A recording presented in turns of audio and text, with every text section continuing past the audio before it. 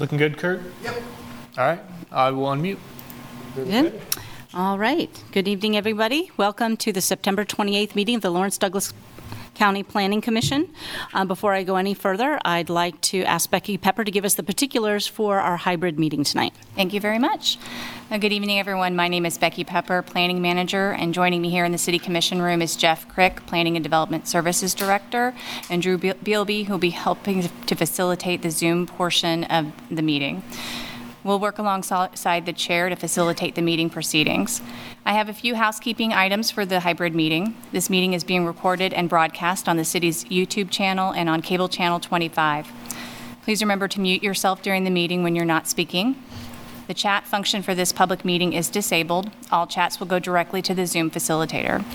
Unless you are participating during the meeting, please turn your video off. This allows the active meeting participants to be seen on screen.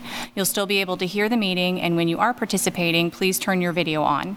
If you have any trouble, you can send a chat to the Zoom facilitator. The city reserves the right to mute people or turn individual videos off to minimize distractions during the meeting. And now I'll turn the meeting back over to the chair. Thank you. Thank you, Becky. We'll go ahead and start with our communications. Do we have any written communications to receive from the public? All communications were included as part of your packet. Thank you. Do we need to receive any written communications from staff, planning commissioners, or other commissioners? None this evening. Thank you. Do we need to receive written action of any waiver request determinations made by the city engineer? Also none this evening. All right. Do any commissioners need to disclose ex parte communications? Yes, Commissioner Rexroth. I had a conversation with the applicant on our third item tonight on building on Pennsylvania Street. A few weeks ago, walked through the project plan that they'd had. There wasn't anything in that conversation or any of the material shared that's not a part of the packet today. Thank you. Anyone else? Seeing none. Any declaration of abstentions from specific agenda items this evening?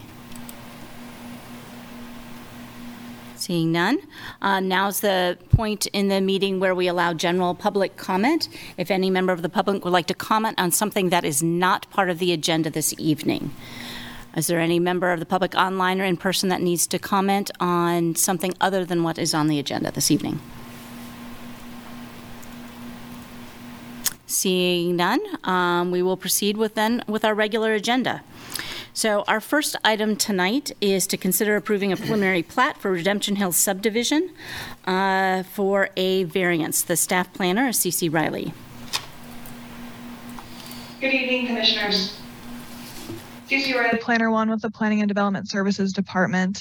As stated, this is a preliminary plat proposal to combine 4 platted lots and the unplatted property nearby, all of which is currently under the same ownership and parceled as one property located at 802 West 22nd Terrace. The platted lots are parceled and developed as a single lot with an existing church, Redemption Hill Church, at the western half of the site. The eastern half of the property is an empty field which has never been platted, thus the reason for this proposal and why it has been raised to a major subdivision. I forgot, actually, one second, I'm going to screen share. I have a little presentation.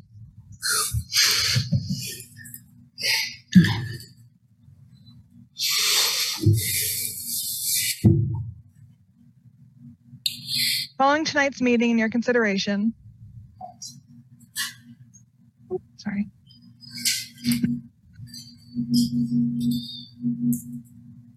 Staff will work with the applicant to receive and review the second portion of the major subdivision process, the final plat. The final plat document will be reviewed administratively by staff and the planning director and recorded at the Douglas County Register of Deeds. Because there are easements proposed for dedication, the final plat will be considered by the City Commission for their acceptance of easements. The subject property is zoned RS7, Single Dwelling Residential District. The applicant has indicated that there is no change proposed in the existing land use, religious assembly, neighborhood institution. If approved, the applicant has indicated interest in expanding the existing church and/or expanding the parking lot into this area where the existing open field currently is. However, these proposals would be subject to site planning standards of the Land Development Code and are not currently being reviewed by this preliminary plat proposal. The proposed 2.08 acre lot satisfies the density and dimensional standards of the RS7 district. However, the site is located at the termination of 2 streets, West 22nd Terrace and West 22nd Street. To give a brief history of the site, please see Figure 3 and 4 on page 4 of the staff report, as well as in front of you on this presentation. This shows the 1960 and 1977 zoning map of the area. These maps indicate that when the area was originally platted in the 1960s, 22nd Terrace had always planned to be a dead-end street. And sometime between the 60s and 70s, 22nd Street was also shown as terminating at this site. Per section 2810 E2II of the Land Development Code, any existing or platted street that terminates at the boundary line of a proposed subdivision shall be continued into the proposed subdivision in such a manner as to provide street connection to adjoining land, and streets within the proposed subdivision or local streets may terminate in a cul-de-sac if an existing environmental feature dictates the design. If approved, the variance will be noted on the final plat. The city engineer determined that the existing environment does not require through street connection. The city engineer supports a variance from this section and has approved a method of alternative compliance through the addition of public access easements at the termination of both streets. This public access easement requires city commission acceptance and would be developed as a part of the parking lot once the site plan is approved. The remaining variance criteria and staff analysis can be found in the staff report. Staff did receive public comment on this proposal. Most comments received were general inquiries as to what was being proposed. There was a formal letter in opposition of the variance submitted and included in your agenda packet. Additionally, another written public comment was received expressing concern regarding stormwater and traffic control. However, that was received after the public comment deadline and therefore cannot be included in your packet tonight. The opposition to this proposal has primarily been in regards to future development of the site, and the applicant submitted a concept plan seen in front of you and in your packet for the purpose of showing fire truck circulation. However, it should be noted that this concept has not been reviewed against the site planning standards of the Land Development Code and is not an accurate depiction of what the site may look like as a result of the preliminary plat proposal. Impervious surface calculations, buffer yard requirements, and Article 9 of the Land Development Code will all be applicable to the site and would need to be reviewed against the site plan once submitted. With that, I'll wrap up with staff recommendation to approve both the preliminary plat and the variance for PP 22-00248. And note that I believe the applicant, Dean Grobe, and the property owner were intended to be here tonight. Thank you, Cece. Yes, the applicant presentation, Dean Grobe. Good evening, Commissioners. Dean Grobe, Grobe Engineering. It's been several years since I've been here, and it's good to see some new faces. So I think CC did a good job of kind of explaining everything to you. I think as far as the preliminary plat itself, it's pretty straightforward of just a piece within the middle of the town that's never been platted, and to move forward with anything, the development code says it has to be platted, and so pulling all the parts and pieces together and making one lot for the church is the first part. I'd like to speak mostly to the variance, and I apologize. In the old days, we had I brought a couple figures, and I sent them to CC, and maybe she can help me. One was looking on the city website of the 1966 historical aerial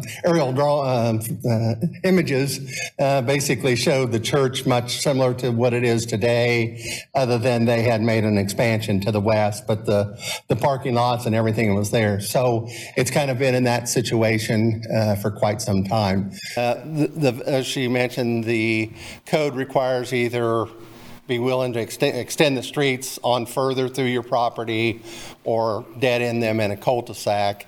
And CC, I guess if you could put up the second drawing, what we looked at to provide a true-to-life cul-de-sac at the end of both those streets, which shows up in the diagram, would significantly cut into the church's property with both the right-of-way requirement, a cul-de-sac bulb, and then the one, a 15-foot parking setback, and then two, a 25-foot building setback. So it would significantly take a lot of the church's property, and the concept of trying to get some additional parking because their parish has grown and got a lot more people and they don't have enough parking, and I'm sure at this point, based on their seats, that they would not meet code for the number of required parking spaces, that they're significantly under that, and so that they've come to the point of we have to do something.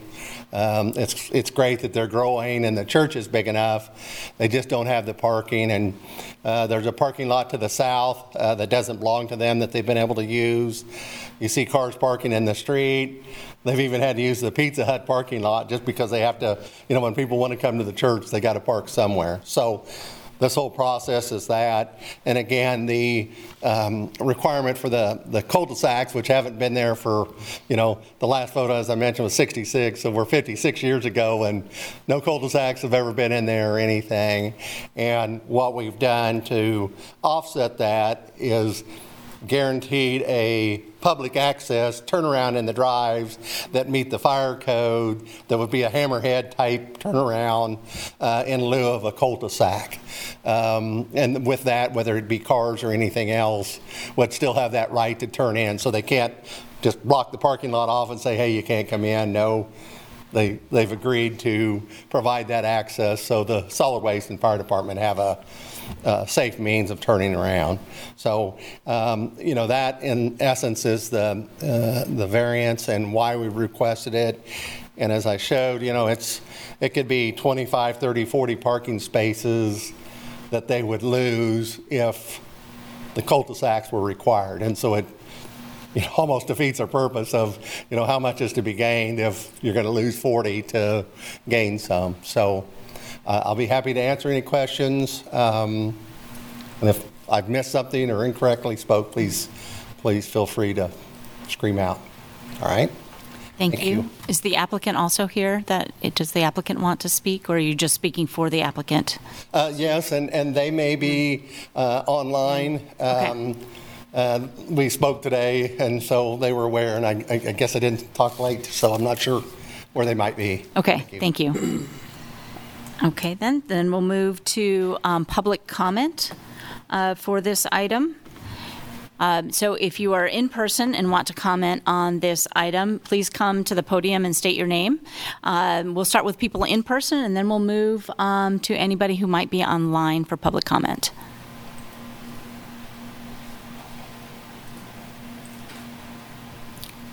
Anybody want to in person speak? No? How about online? Do we have anybody online who would like to speak? I'm looking at... Yes. Hi, this is Daniel Carter. Yes, please go ahead. You have, it's a 3-minute comment period. Thank you. Great, thank you. Thank you so much for the opportunity. And so I'm a property owner. I live nearby the church. I submitted a letter. I hope you will have had time to review it. And principally, I just want to be able to walk around and ride my bike around the neighborhood with my daughter safely. And approving this variance will enable more parking in the neighborhood that will go through neighborhood streets. It's already overly busy as is. So this is really just my experience here would be incompatible with the uses of the neighborhood. There are kids walking to school. There are recreational facilities. And so having that parking lot there or the additional, X number of parking spaces will serve as, it is a parking terminal and will generate additional trips through the neighborhood. And that's something that I'm vehemently against. So the couple of things is that, a couple of things I want to point out is that one, you don't have to approve this variance.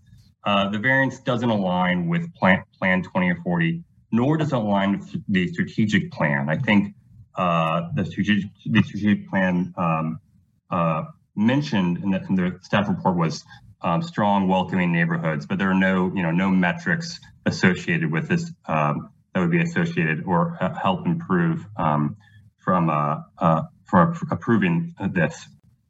So And there are also, I think some historical images were shown today, and that's fine and well about what happened in the 1960s. But as Plan 2040 entails, it's a vision for the future, and I think you have an opportunity today to advance Plan 2040 and also the strategic plan.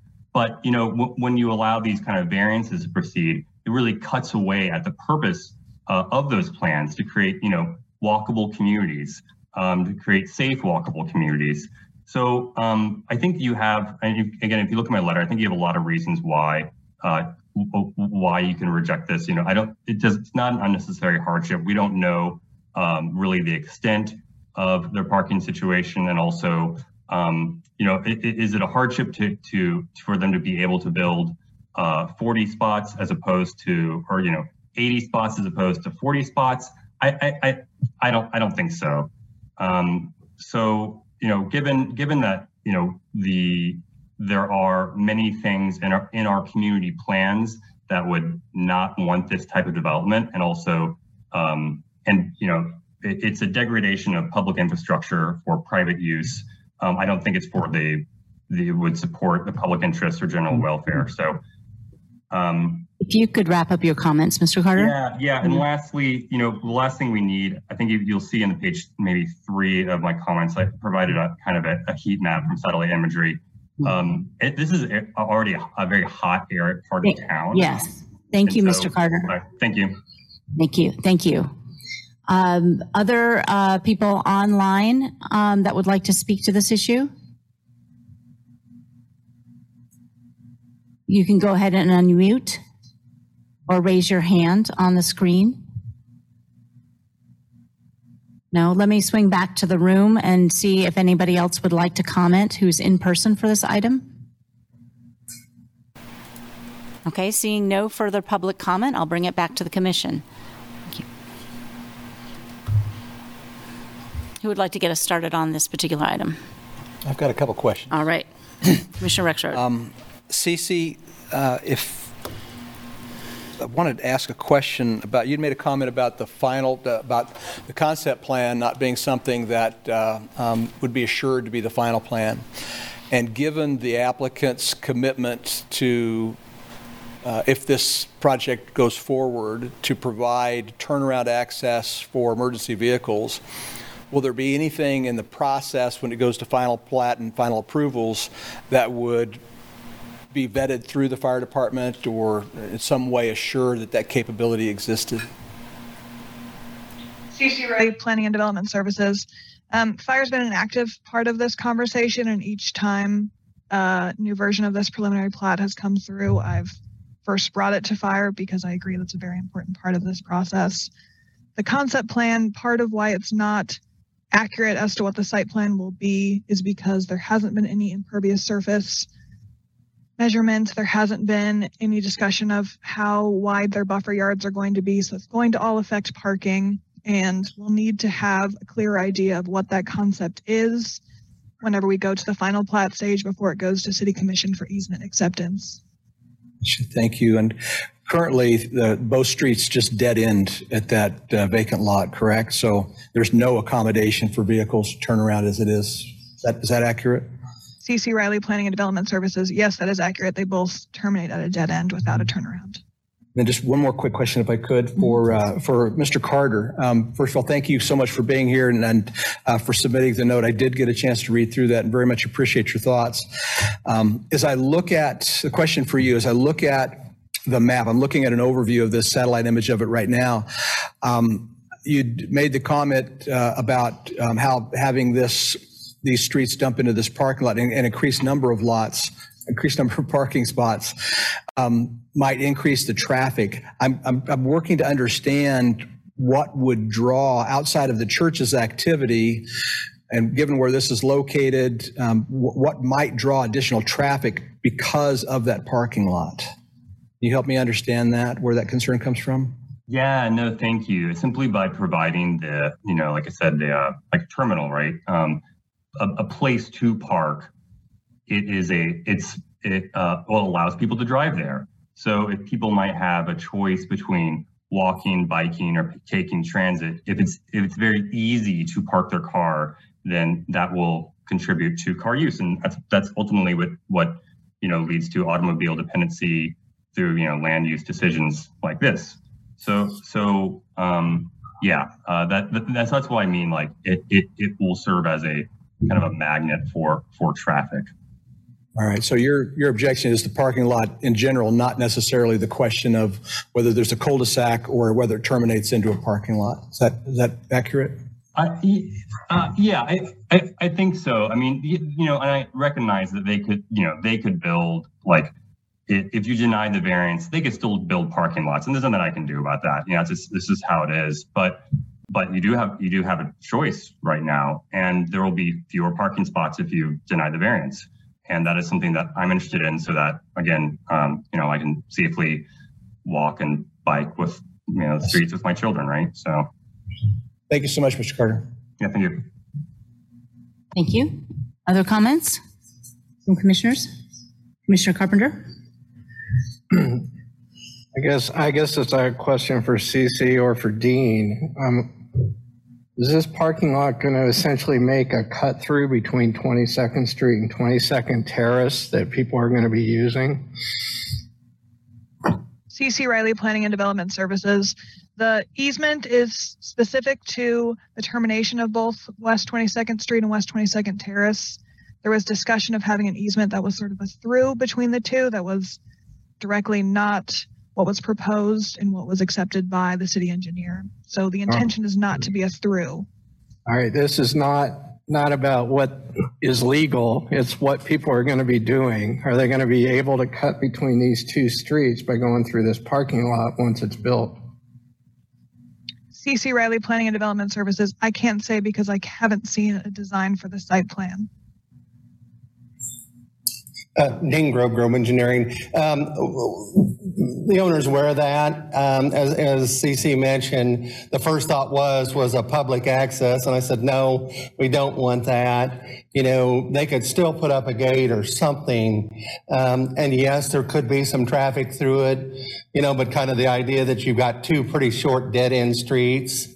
There's really not too many that are going to cut down a dead-end street thinking, oh, well, I can cut through the parking lot and back out. It would, but it also, flow of traffic that as people go out, they can go out both streets, whether they want to go one way or another. But yes, it wouldn't be able to stop, somebody that got from the end of the street instead of turning around of going through their parking lot. But believe that, it would be a very limited handful, and more times than not, it would just be that they don't know where they're going and kind of go through the parking lot and back out. But I don't think we're creating any kind of necessary cut through like you might at a corner of an intersection where they just want to miss the light and cut through. So right. I hope that if that has answered your question. That helps. Sure.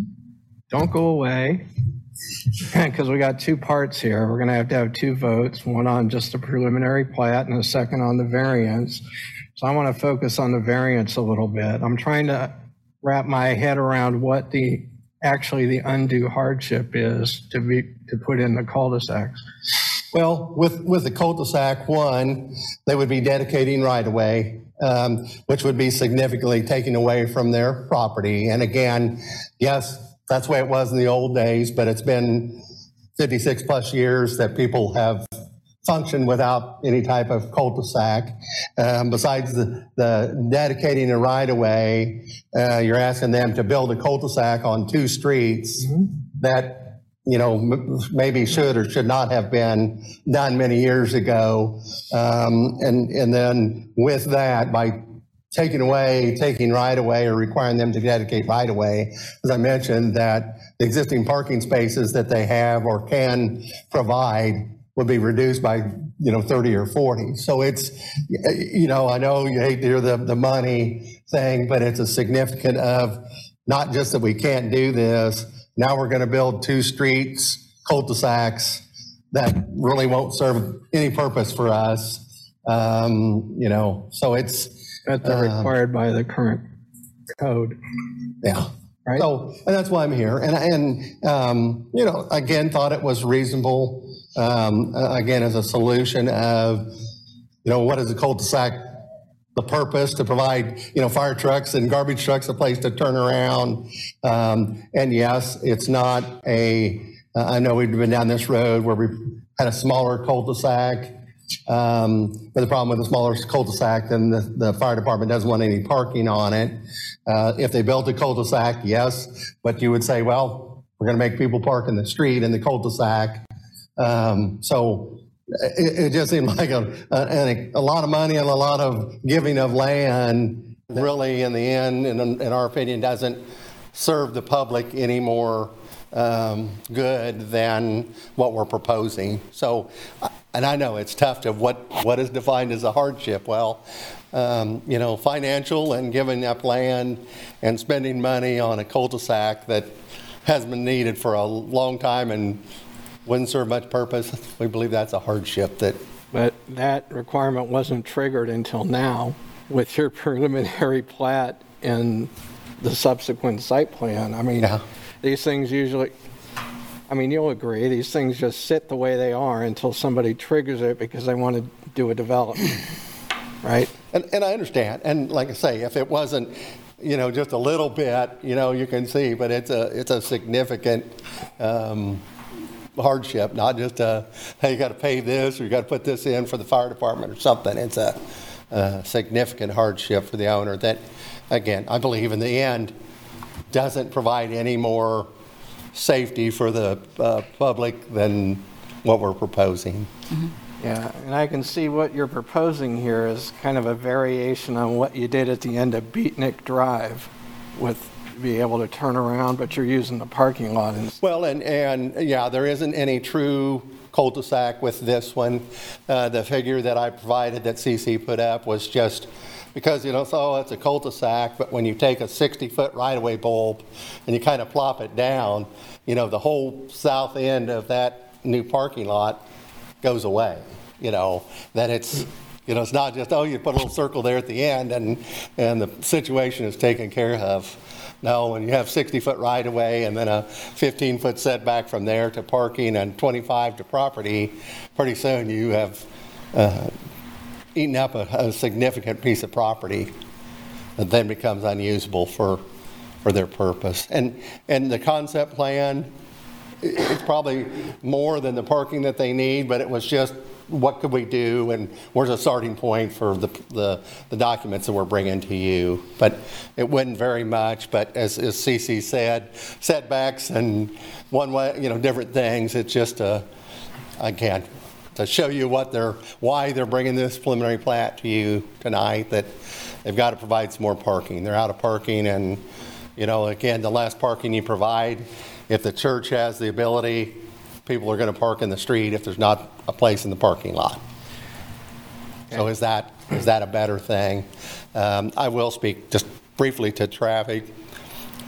Churches and neighborhood churches are kind of a tricky traffic assessment because they happen on weekends and not on peak morning hours or peak evening hours. And so you see a little more traffic, yes, on Sunday, but then when you don't see virtually any on Monday through Friday, any extra traffic you're providing is on a non-peak time where traffic is generally low to begin with. So, that will all come with the site plan and the total number of stalls and all that and how we assess that. Okay, before I let you go, let's jump to the last issue on my mind, which is the stormwater runoff. Mm-hmm. Where are you hooking into the stormwater system? Well, that has not been decided. We are working at underground systems. I'm looking at permeable pavement, other things that would significantly reduce it. We've talked, one option is that the way the parking is, if we put that in, that we could drain on the end of the curb line on 22nd Street. We're aware that the storm sewer is down farther, and we may have to do something. There is right of way. There's a way to get there, and so doing anything at this point, until we got over this hurdle.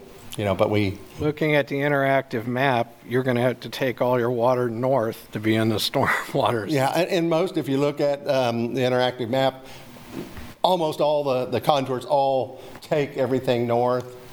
which is where the closest storm sewer is. There would be a little bit that would drain to the south. And the height of the north end allows for an underground system. So I've looked at a lot of options. I haven't finalized that again just because, but knowing that there was public right-of-way to connect to the storm sewer when that analysis is finalized. All right, thanks. Other questions from the commissioners? Got one more for Mr. Grove before he goes, if I could. Two questions, actually. Do you know if the church had acquired that extra parcel in the past with the intention of that being where they expanded to? The church recently bought it from the Cornerstone Baptist Church, and Stephen will, if I'm misspeaking, but they owned it. They moved out to 25th and O'Connell here in the last year.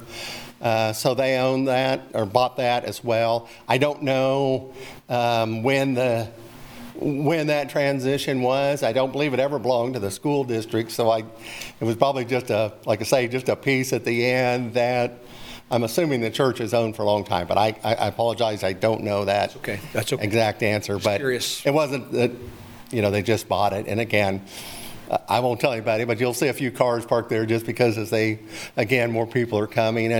And part of it is they're drawing a lot of students. So they're all driving and cars by themselves, which is... I noticed cars parked in the grass. Good and bad that they're coming to church, but you got to have a place for them to park if they're not going to ride their bikes or walk. Mostly good. Right. So, thank you. Thank you. I actually have a question for staff, kind of pursue this a preliminary plat. I mean, we don't have any information on stormwater, any details on impervious surface, or any details on the buffer yard. So we don't really know what we would be approving here. So all that stuff is coming later. And would there be an opportunity for the public to comment on some of those details at a later date? Yeah, there would be an opportunity with the site planning process that would entail where the stormwater, the buffer yards, and all those come into play as part of that. So there is a process that would come on after the plat that's administrative that people could participate in for those details. Okay, but it would not come before here. So their next if they weren't part of that process, that administrative process, the next opportunity would be at the city commission. The Correct, city commission would only be accepting the easements and dedications on that one. Your action tonight is the approval of the plat. If you approve the preliminary plat, the final plat is an administrative item that's taken care of by staff. So if somebody was going to be commenting on stormwater or buffer yards, that would be part of the administrative site planning process. And we post notice and send mailing out to to people within 400 feet as part of that process. Okay. So I'm glad there's an opportunity for further public comment on those details that we don't have. But I have to admit, I'm a little uncomfortable approving a preliminary plat with such little information on what that would look like. Preliminary plats are very much a ministerial item. It's either it meets the criteria of the subdivision regulations or it doesn't. So platting doesn't necessarily constitute or have to be entailed with a development application. So something can be platted and not have a development application come forward for many years or at any time. So it's not uncommon you would have the item that would be a little bit disassociated. And kind of like what Cece said is, at this point, we're looking at concept drawings that they've not been vetted against the code. We don't know if they fully meet all the requirements, but it's just to kind of give you an idea of what that turnaround would look like and to show you the turning radius of a fire truck if one was necessary, to kind of give the words just went right out of my mouth there. Yep. Just sort of the path of travel. There we go. Thank you. Auto turn. There it is. So it took me a minute there. So you could see how the truck would react there. But the platting is really just an exercise about does it meet the subdivision criteria for the combining of unplatted and platted property as we've kind of put in the staff report. Now the variance is related to the bulbs at the end that would necessarily be required by the subdivision regulation. So it's not necessarily pertaining to the design or the concept of the site plan, but it is pertaining to how the subdivision would be laid out as the ultimate part of the platting process. Thank you. Commissioner Carpenter. So Jeff, when we're talking about platting, essentially what we're doing is we're combining or subdividing land or bringing land that's never been platted into the platted so that we can begin a development process. This is not, so, you know, what we just have a plan. We could do this without any plan in front of us and just say, let's put this land on the books so we can look at what's possible with the current zoning and what can be done. Is that correct? That's correct. Okay. So I think our real issue has to do with those cul-de-sacs. Is there any way that they can be smaller than this 60 feet? You know, there is, I'm not the city engineer, so I may be speaking a little bit out of turn here, but there are instances where cul-de-sacs do have a bit of a reduced bulb width, but I don't know how much reduction is possible depending upon fire apparatus and what would come into the area to be required. So I know you can do it in certain instances. I don't know if this is an instance where it would be applicable. Or has anyone explored a combination of a reduced bulb and also access to the parking lot to make that work? So you can get kind of a 3-point turn in some way for the trucks? I think that was part of the intention with the easements inside of the parking lot, was to have sort of a bulb of sorts for turnaround, but not a formalized curbed bulb and then the parking lot. Right. I'm just still struggling with how we find an undue hardship that we don't comply with what's required for our streets. I mean, which was triggered by this, you know, land use action, which is how we bring things up to code all the time. So why shouldn't we bring these streets up to code? That's what I'm struggling with. I don't know what the undue hardship is other than a loss of some parking spaces. If the city gets this property from the landowner, is the property owner compensated for this land? Or do they just have to give it to the city? It would be dedicated as part of the platting process. So they would just give it to the city in order to be in compliance with the current code. Correct.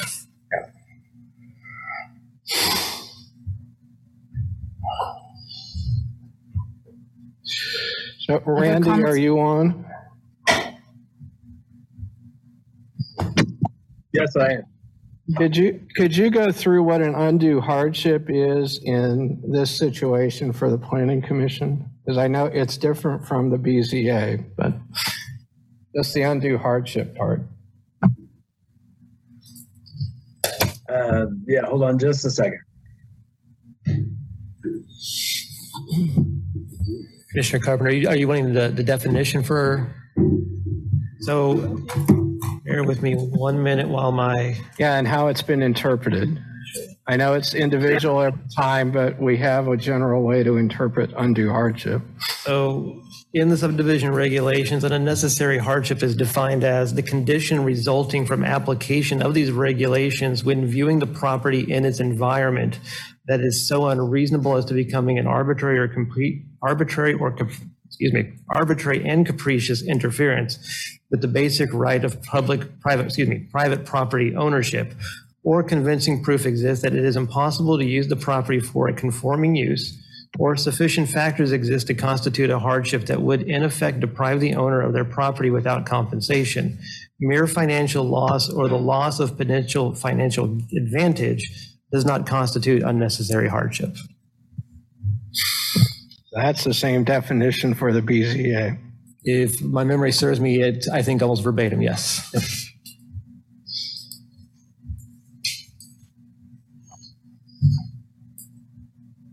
So if staff is recommending we grant this variance, what criteria are you using as staff to say that somehow this meets that definition? Is this arbitrary and capricious to require somebody to comply with the code in this circumstance? It was primarily the discussion with the city engineer and his determination that the street would not require a through, and a cul-de-sac did not necessarily meet what the city's plan was for this area. in addition to the long-term intention for these to be terminating here. The northern area off West 22nd Street, where the street ends, isn't fully on this person's property as well. It's sort of half of the street. The southern part of the right-of-way is what is adjacent to this property. So it would also be necessary to have that property to the north involved if there was a standard cul-de-sac at the end. And then with the public access easements as a condition on the approval of the variance, meeting what the city engineer required, was how staff came to this. So is there some requirement that the entire cul-de-sac has to be on Cornerstone Southern, or on this property? The map still says it's Cornerstone Southern Baptist, but is there any requirement that the entire cul-de-sac be built on this property, or would adjacent landowners have to contribute to it also?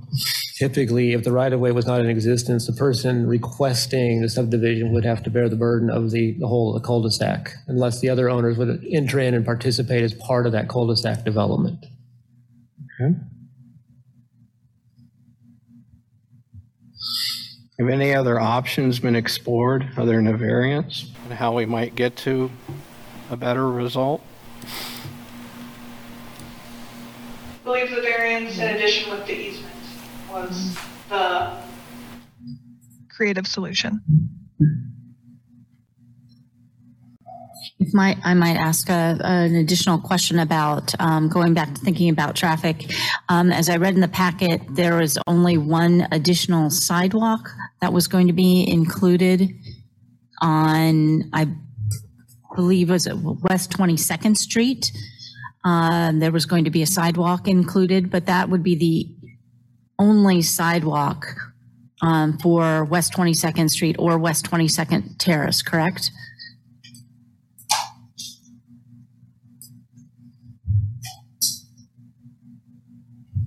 Sorry, great question. That's I'm just looking through my notes. Yeah.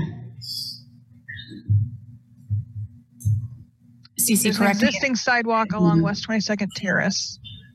So the West 22nd Street would be the only required sidewalk.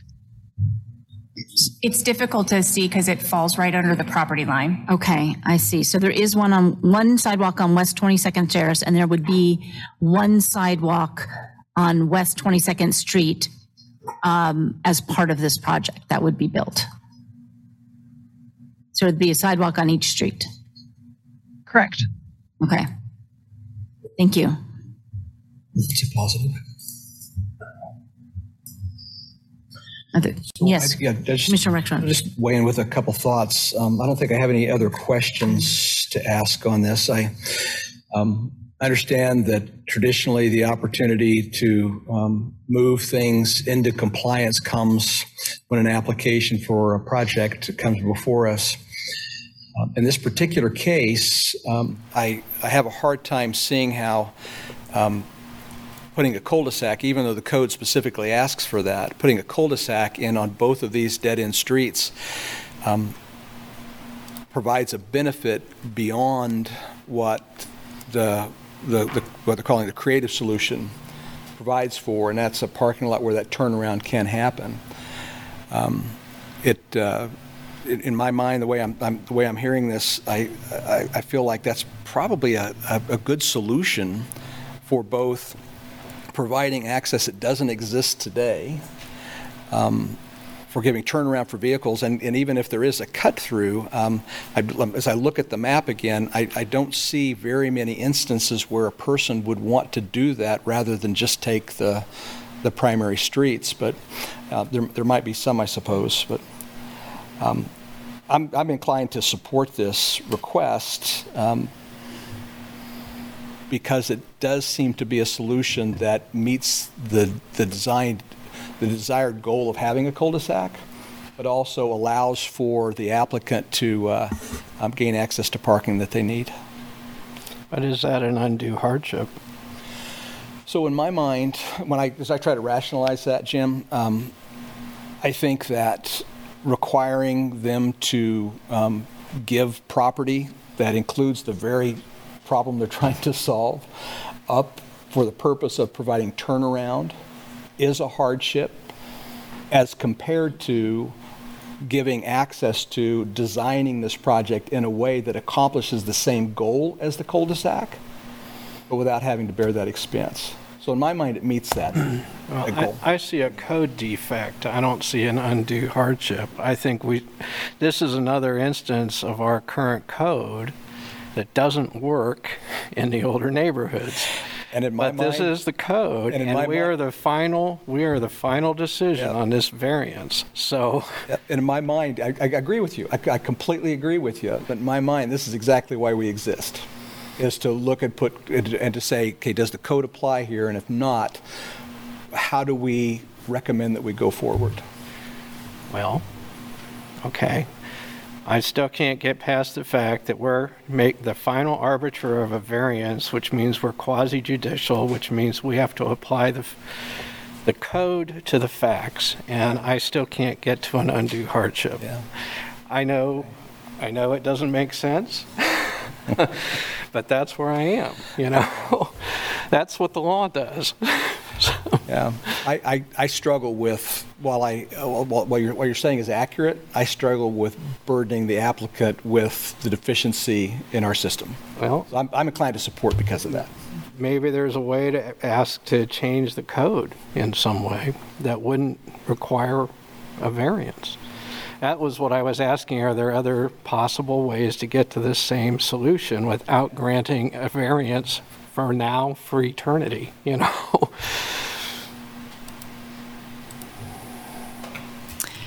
I'm going to ask if there are other commissioners that want to weigh in on this particular debate, especially about the undue hardship. But I do have one clarifying question about the sidewalk again. So we have seen in the past a number of sidewalk variances.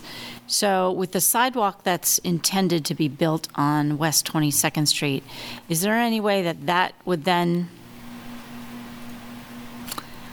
be postponed, require another variance if there was a decision that, there aren't any sidewalks there now. We see this a lot, this question of, we don't have any connecting sidewalks, so why should we build it now? We'll build it sometime in the future. So I have a question about, is that sidewalk a definitive part of this project, or is that something that could, in some fashion, be put off when this comes to final platting? Cece may have a little bit more information than I do on this item, but typically those would also, would get rolled either into the site planning process as part of the parking lot and those kind of items, or it can be rolled into the platting process as those. And I'm not aware of any issues that the city engineer has raised up on this item for having a sidewalk there. So it could be timed and constructed with the parking lot, which would be kind of a more convenient option, I think, for the owners. But Cece, please feel free to correct me if I've stepped astray on that one, or I have old information there. No, thank you for your help, Jeff. Okay, so back to the debate at hand. Commissioner Hayden, do you? Well, I just had a question. I'm new, so, but I'm just is this putting the cart before the horse in the sense that, we're not even sure if it's going to be a parking lot? And so do we have to decide this? Because if it's going to be a different use, it might make sense to have the cul-de-sacs. But if it's going to be a parking lot, then I tend to think that we're establishing what we really wanted to get done by the code. So I'm just curious as to the timing. I don't know if that's a question for staff or who that's a question for, but. Yeah, I think that is a good question for Cece in terms of it said in the packet parking lot or. Yeah, that's what my understanding was. That would be, it wasn't going to necessarily be a parking lot. That's a good question. So at this stage, we are discussing the preliminary plat, which just combines the two lots. And as a part of that platting process, the streets have to come into compliance. That's the portion of the cul-de-sacs or the easement through what would be the parking lot.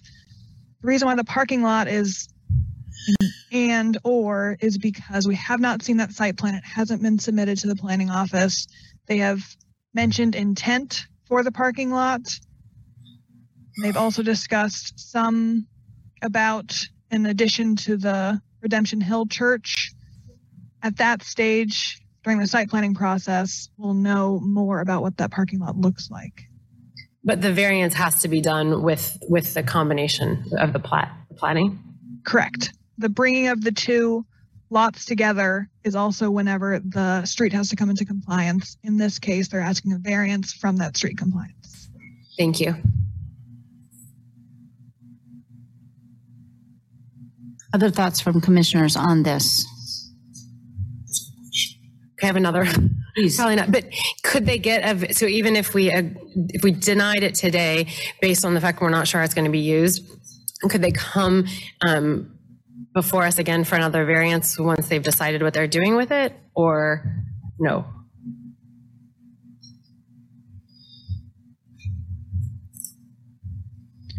I mean, can we say we do think there needs to be a cul-de-sac, right? But before they build it and they start to like develop it all. If I understand your question correctly, is could you approve the preliminary plat without the variances today? Top of my head would be no, because you'd be approving a preliminary plat that is not in congruence with the code.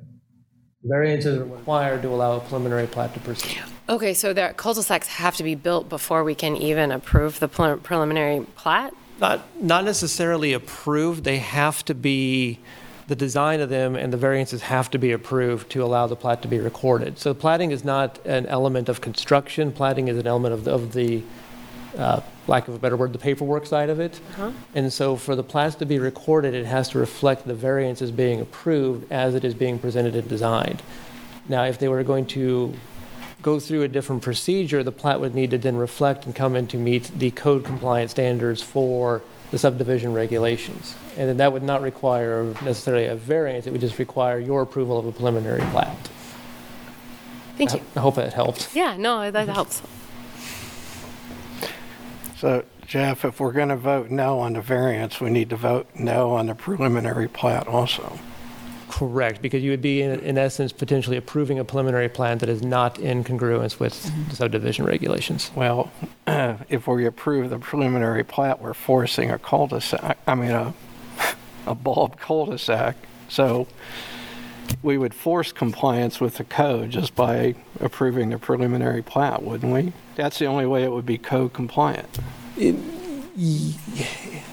the preliminary plat in front of you today does not include that drawing. So you wouldn't be approving the preliminary plat that you see if your intention is to have it also show cul-de-sacs. Okay. Voting on the document as it's shown with the access easements in lieu of cul-de-sacs. Right.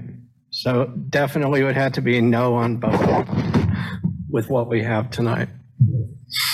It could be, you could vote no on the variances and defer the plat for revision and future consideration.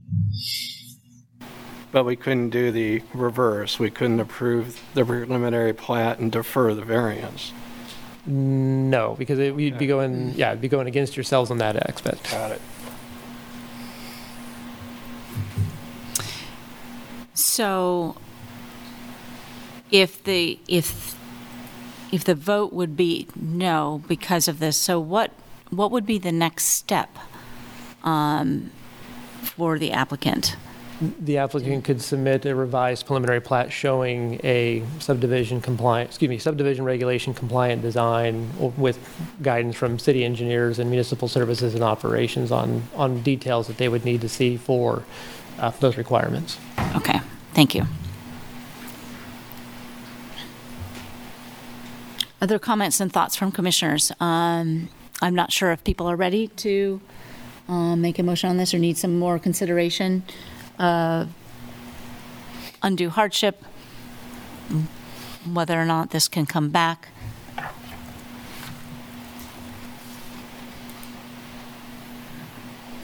I see a lot of thinking going on here.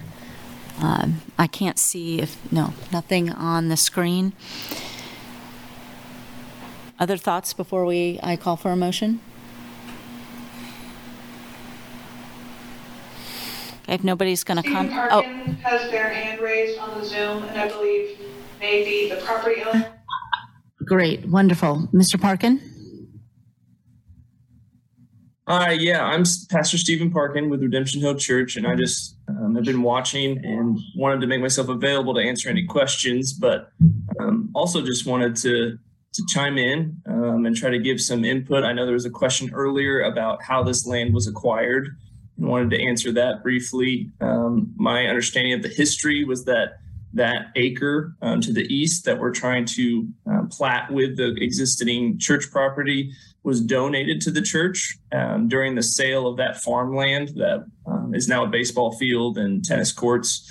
But it was donated as part of that sale to the church for its own use during that sale, which I think was multiple decades ago, was what I was told by the neighborhood. But our concern is just that we own property that we purchased, and that if we can't plat it and can't move forward, that it really serves no purpose for us to own property and can't actually make any improvements to try to benefit and alleviate pressure from the neighborhood and put that onto our own ownership of property. So our goal in all of this is trying to follow all the rules, and we're hoping to do that with your guys' approval. And I'm happy to answer any questions. I've been here the whole time as well. So thank you for your consideration. Can I ask?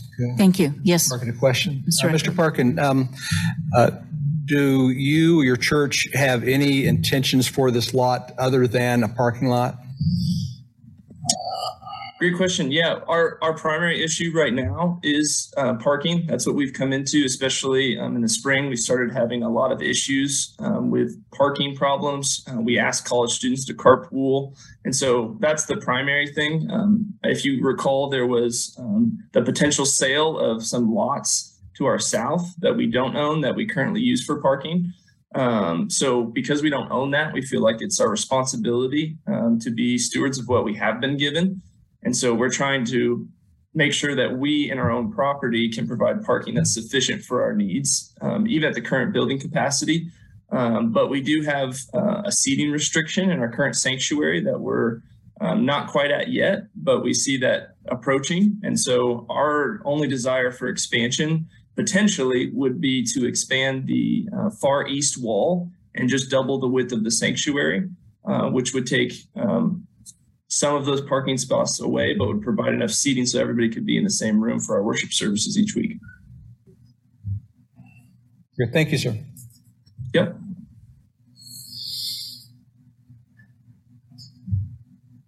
Thank you. Let's see. Just a thought on this. I have to admit I'm going two ways on this. It doesn't seem like requiring the cul-de-sacs is going to alleviate concerns much about traffic. I mean, it's not like the parking lot won't get built or may not get built with cul-de-sacs or not. But on the other hand, I take to Commissioner Carpenter's argument to heart about it's not really an undue hardship to put the cul-de-sacs in and to be required to meet the updated land development codes. So I guess I'm sort of leaning. I wouldn't mind seeing a redesign following the updated land development codes.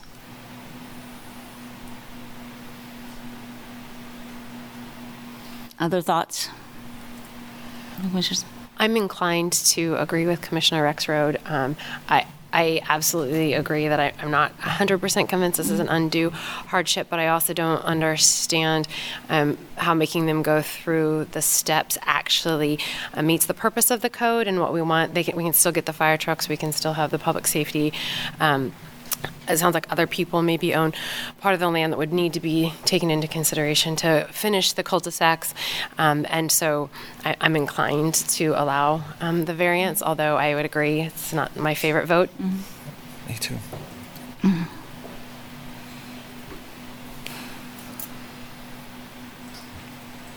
I am encouraged by the fact that there is an administrative process in which the public can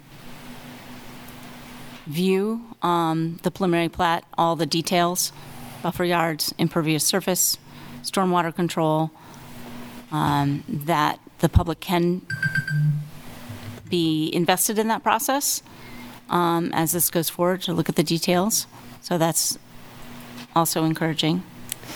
But that will not include anything about the variance. The variance ends here tonight. There's no public comment on it afterwards. There's no review by the city commission, nothing. This is the decision. It ends here as either a yes or a no. So I just want to point that out. Yes, if they want to change what they want to do with this site, that has the opportunity for people to watch for the signs for a site plan review and seek out the information and write a letter, but there won't be any public meetings on it. But the variance is done. I mean, if we approve it, there will never be a cul-de-sac on this street unless it's triggered by a property to the south or triggered by the school district to the east. So that's what we're deciding tonight, whether we're never going to have it, this is the end design, or not. I understand. I appreciate that. I just keep looking at this and trying to imagine scenarios where this solution is a negative. I understand that it doesn't meet the strict letter of the code. I happen to believe that we have met the standard of undue hardship. But I don't know. I've said it. I'll stop. I believe, yes, Jeff. Just a point of clarification. A decision of the Planning Commission can be appealed to the City Commission under the subdivision regulation. So unlike the Board of Zoning Appeals, it would not terminate to district court. It would go to the City Commission for consideration. Can you repeat that again, Jeff? So, any person aggrieved by a decision of the Planning Commission under the subdivision regulations may appeal the decision to the City Commission. Okay, thank you. All right, any further comments? So that means if we vote no, the applicant can appeal our no decision to the City Commission. Yes, I believe so. Okay. Any further comments where people, yes, Commissioner Hayden? Well, I would like to, it sounds like someone from the audience has something to say, and I would actually like Dean to Grove. hear Dean it. Grove with Grove Engineering. Jim, we've talked about variances, I think, on a lot of my projects, and changing the code, which is going through now. I think we always have to remember the code does not address infill as, oh, well, if you've got infill, you got a round peg, square hole, so here's what you can do. Well, the only thing we can do is bring it to this body as a variance to say, hey, we're confined on all four spaces. We've got this. How do we use it, this property that they have? I understand the concerns about variance. If I'm going out and doing a new subdivision and I've got 100 acres to make everything fit, and again, as you say, bring something back, I'd love to. I've hated this code that doesn't, when we talk about all the time about infill and using the property you have and redeveloping it, but the minute that you got a round peg, square hole, well, you're out unless you bring a variance and you try and show the hardship. So, hardship's a tough thing, but I think that the one thing I would have changed in the code is the fact that if we want infill, you've got to look at it a little different because you're just trying to take with what you have left and do the most. And here's a church that just needs more parking and trying to come up with a solution. So again, that's why I come with variances, because I do a lot of small infill projects, and again, they always got something that somehow doesn't fit the code, that again does not have any provisions for. It doesn't differentiate between a new project out here and a greenfield site and a project at 22nd Street Terrace. So thank you. The variance is it. I'm sorry. No, I was just going to say thank you. That actually, I'm very glad that I asked, because I liked what you said about the infill. That was very helpful to me, and I think I am inclined to approve the variance. I do have one quick question for a member of the public, and either somebody in person can answer or Mr. Carter. In terms of the parking on the street that currently happens now, is that been problematic? With parking on the street, and would this in any way alleviate any problems with it? Please, go ahead. Please state your name. My name is Scott Unikas, and I live at 828 West 22nd Terrace, just down the street. And honestly, we've spoken to the church before, and really parking during the week is not, or I mean during service, they really don't park down the street. They've made a pretty conscious effort to park in their spots. Part of me has told them it's only Sunday morning and we really don't care. Like, it's fine, because we get parked up for, the Lawrence High football games sometimes come over. And so it has not been a problem on Sunday mornings. I know they've been pretty conscious about it too, so it hasn't been a problem. So I don't know if there hasn't been anybody parking over driveways or anything like that. So that was pretty much it. But I didn't speak earlier during the public comments because I kind of wanted to raise an issue that's more of a larger issue. Sorry. For public comment period, this is it. Like, we don't get to really speak until the end when it's in front of the commission and it's almost a done deal sometimes. We just had this with replotting or rezoning the residential lots at the end of our street for commercial for the Dutch Brothers development. And part of it is like, I didn't speak earlier because this is literally just about the deviation or sorry, I'm not using the correct terms. Yeah. But most of us have a problem with connecting the streets. We do not want a parking lot connecting the streets, and I don't know when we can talk to them about, like, if they don't want to listen to us, they don't have to, really. So, and there's no other opportunity coming up for the public to put in an input on whether, like, I don't mind having a parking lot, like, I don't mind having a deviation so people can turn around. I mean, I don't think it's necessary. The city trucks, the garbage truck just backs up our street. They know to, and then they go right back out. It's not really been an issue because it's just one step, just one block. So it's not like it's 3 or 4 blocks they got to navigate. It's just one block. You back down. So anyway, that's not part of. I didn't speak earlier because it's not on the agenda. It's not part of what you guys are actually discussing. So that's why I didn't speak earlier, but I did want to speak to kind of allay the neighborhood's concern is like, this is our only opportunity, and then we just get up and speak about something that you guys aren't actually deciding on. So that's all. Thank you.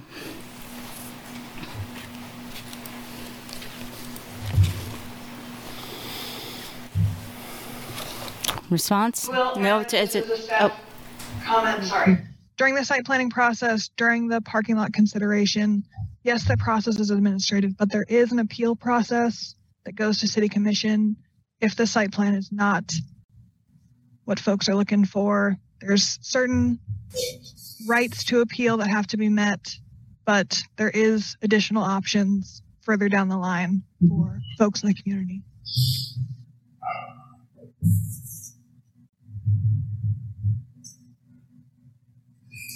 With exhaustive comments, I can start with the motion. Yes, I think we are ready for a motion. It's okay with everyone. I'll do that. I'd move that we approve preliminary plat P22-00248 for Redemption Hill subdivision located at 802 West 22nd Terrace and associated variance from section 20-810E of the subdivision regulations requiring local streets to continue into the proposed subdivision or terminate in a cul-de-sac based on the findings presented in the staff report and subject to the conditions listed in the report. Thank you. Do I have a second? Second. Second by Commissioner DeVore.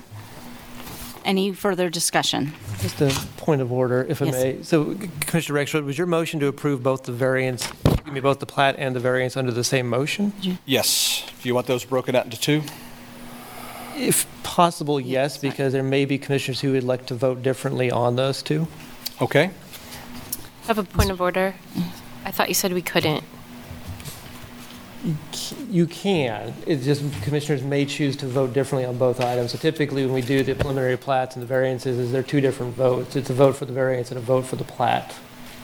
So I would recommend considering a vote for the variance first and then considering a vote for the plat, just so we have an understanding of if you vote for the plat, where you would be able to do.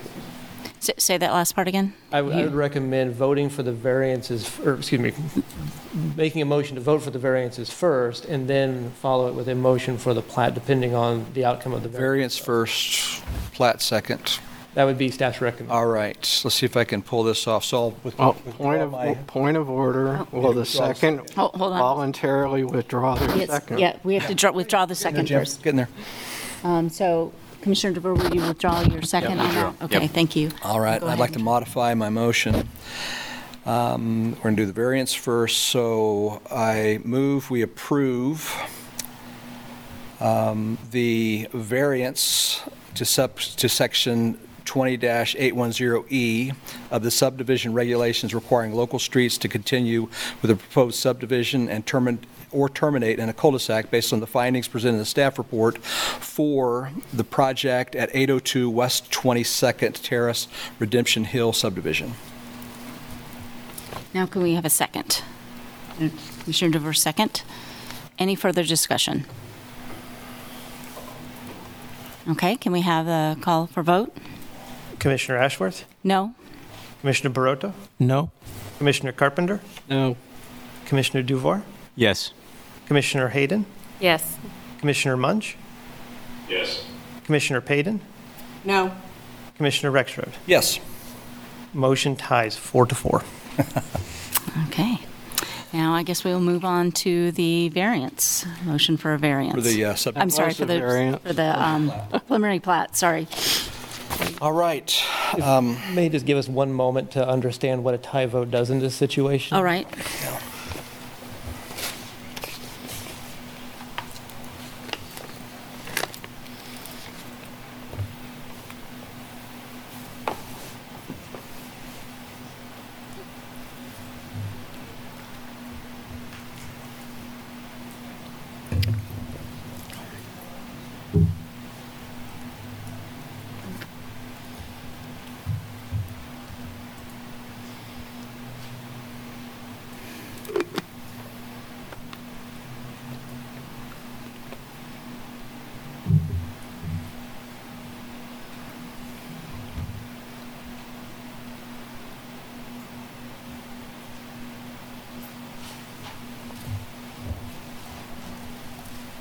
I have to apologize. I'm sure this is not the most thrilling television possible.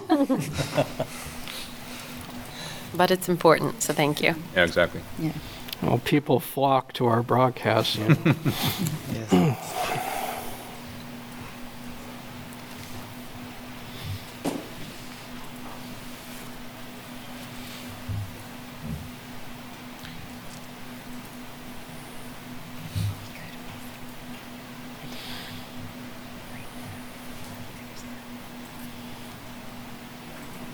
I think we need to finish this. Or we can take it. I'm just going to switch this to give him a chance. Yeah. I cannot.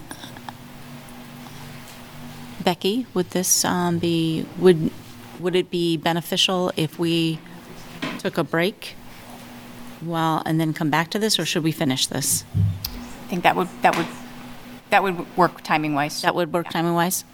I move Okay. that do we take a break or do We do not need to move to take a break. Take a break. We can take a break and be back in 5 minutes? 3 minutes? Yeah, 5 minutes. 5-minute break.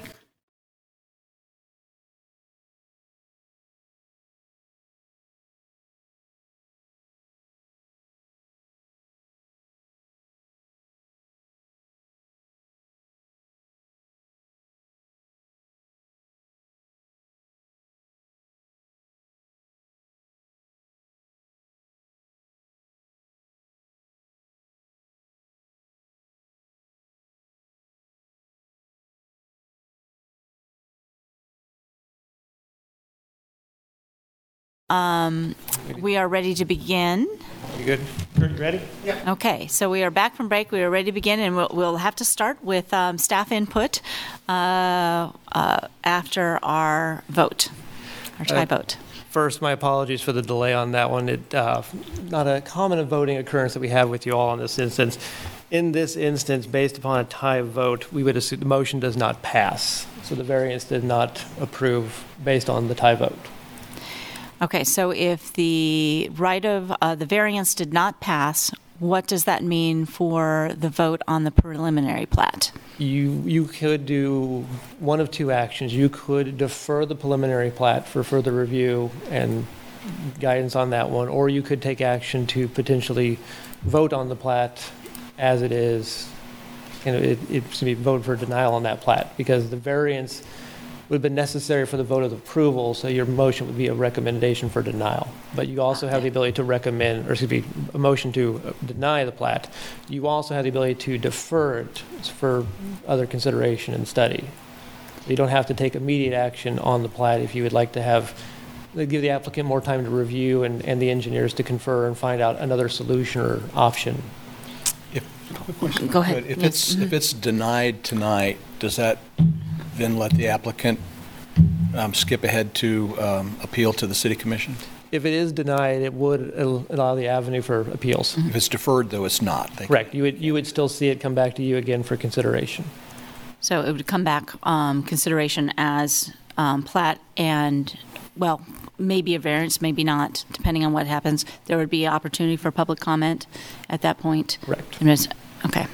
And we'd probably see that in November. We're not going to make it for next month. Yeah, my just off the top of my head, it would be probably at its earliest would be November, but That's what I should have said that. The earliest it would come back is November. It'd be my assumption at this point, yes. But it would come back when the applicant's ready to come back. Correct. For a deferral, it would come back to you for consideration to approve the plat. Could the applicant, if we deferred it, could the applicant decide to withdraw the request for a plat and work on other things and then bring it back at another time? Correct. They could choose to defer it for a while and then ultimately revise or redesign as part of whatever they would like to choose. But a denial would put them in the same spot, wouldn't it? They would just have to start that process over again. I'm just trying to think about how to give them a path other than waiting for us to get back around to them. A denial would put the appeal window in process for the application, so they would have the ability to appeal your decision to the city commission. They can appeal the variance decision right now, right? Correct. Mm-hmm. Sure. Good point. Mm-hmm.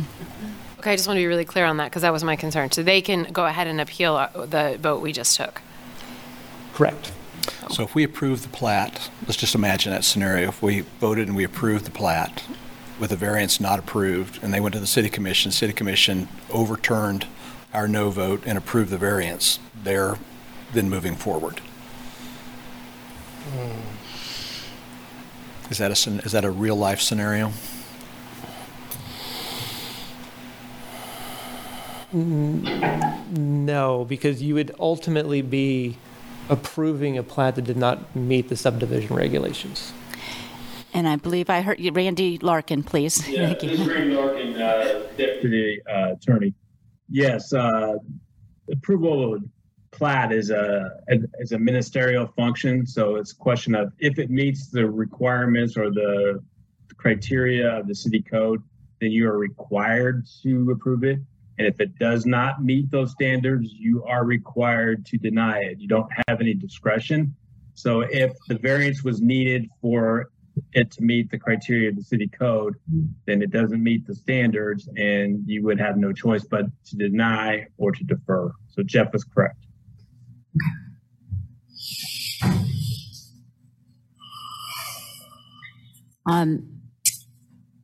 I guess I would be inclined to defer this, to have it brought back, redesigned, rethought out, public comment.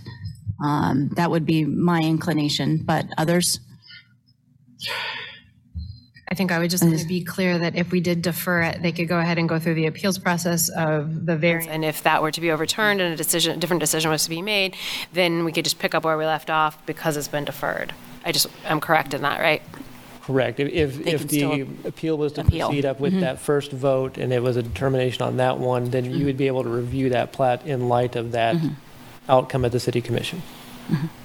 Yeah, I'm inclined to agree with a deferral. It leaves more options open to the applicant than anything else we would do right now, at least with the descriptions we've had. Other thoughts? Can I have a motion?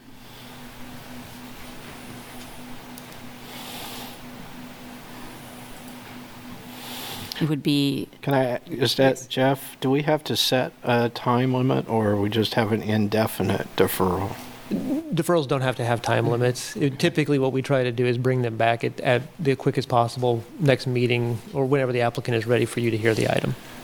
So I guess technically you'd pop it back up on an agenda and show it was deferred by applicant or something, because we can't just leave it sit forever as deferred, I wouldn't think. Right. There are inactive case rules that do take into effect in the code. So if a case sits idle for more than a certain number of months, it is automatically just closed out as part of the process. So they wouldn't sit there forever. All right. okay. Would you care to make a motion on the preliminary plat? No. Okay. I don't have it up.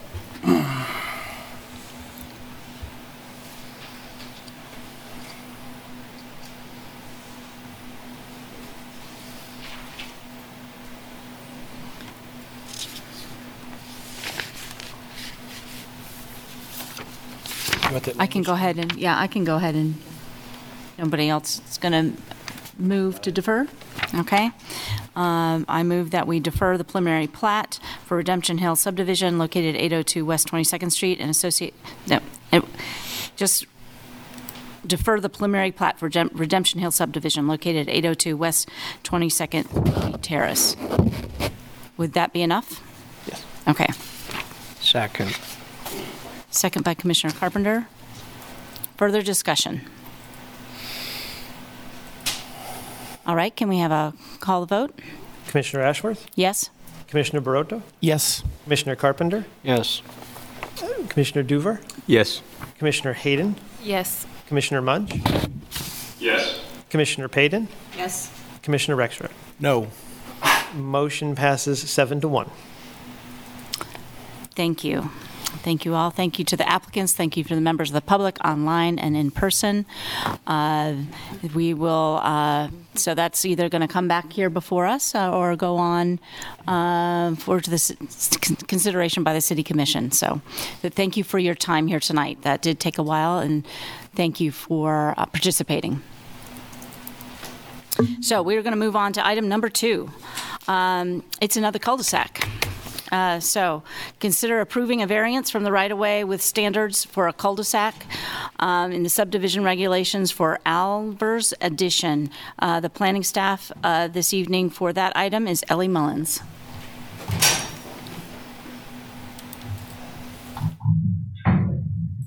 Good evening, Commissioners. Ellie Mullins, Planning and Development Services. The item before you this evening is a request for a variance from the right-of-way with standards for cul-de-sacs required by the subdivision design standards. This variance request is related to the minor subdivision for Alvers addition, or MS 22-00273, which proposes to consolidate 2 existing lots into one lot at 1351 and 1355 Kansas Drive. Minor subdivisions are reviewed administratively. However, Planning Commission approval is required for variances from the subdivision design standards. The subdivision design standards require cul-de-sacs to have a 60-foot minimum right-of-way radius and a minimum 50-foot paved bulb radius. The existing cul-de-sac has a 50-foot right-of-way radius, and so the applicant is proposing to retain the existing right-of-way width for the cul-de-sac abutting the subject properties. Staff has reviewed the variance request against the decision-making criteria provided in section 20-813G of the subdivision regulations. This analysis and the decision-making criteria can be found in the memo included within this evening's agenda packet. Staff concluded that the proposed variance meets all 3 of the criteria needed for approval.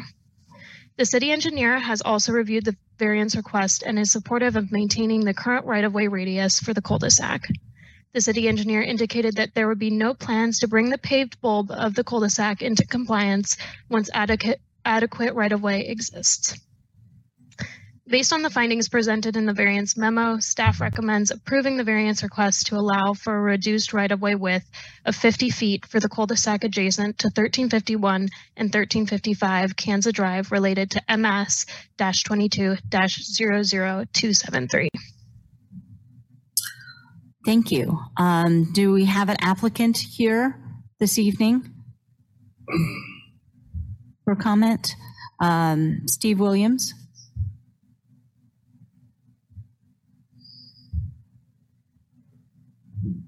Right, it doesn't appear that we have an applicant present this evening. So I will turn it over to public comment on this item. Is there anybody in the room wishing to comment on item 2?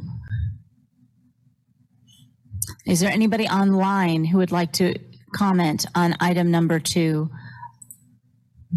Variance from, nope, I'm seeing none.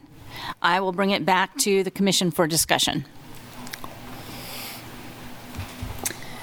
Commissioner Carpenter. Question for staff. Would you by any chance have a diagram to show what happens to these two parcels if we go to 60 feet? I can show the existing condition. Don't have a diagram for if that were to be included. I believe if the variance wasn't accepted or approved, they would have to dedicate half of the required right-of-way, I believe. Yeah, they would have to dedicate 5 feet of right-of-way for the cul-de-sac to meet the standards. But I can share a diagram of the existing conditions. So these are the two subject properties. They would be combined into one. This is the existing right-of-way width, and then the paved bulb is about 40 feet.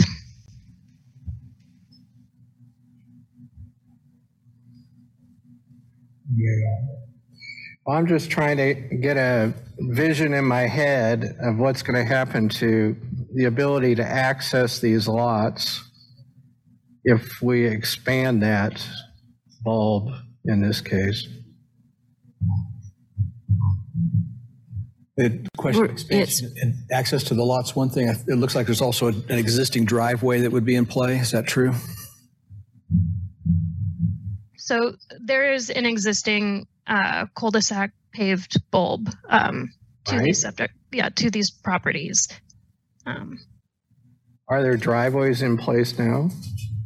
Not at the subject properties. Or curb cuts? I don't believe so.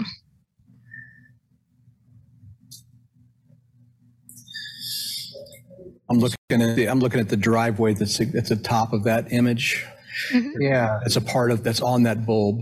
Presumably that would be impacted as well. Yeah. Which is really why I'm bringing this up, because if we expand the size of this bulb, the way these lots are currently designed, I'm just trying to figure out we would still meet the other code requirements for the setbacks and everything else for a driveway to still get into those lots. Yeah.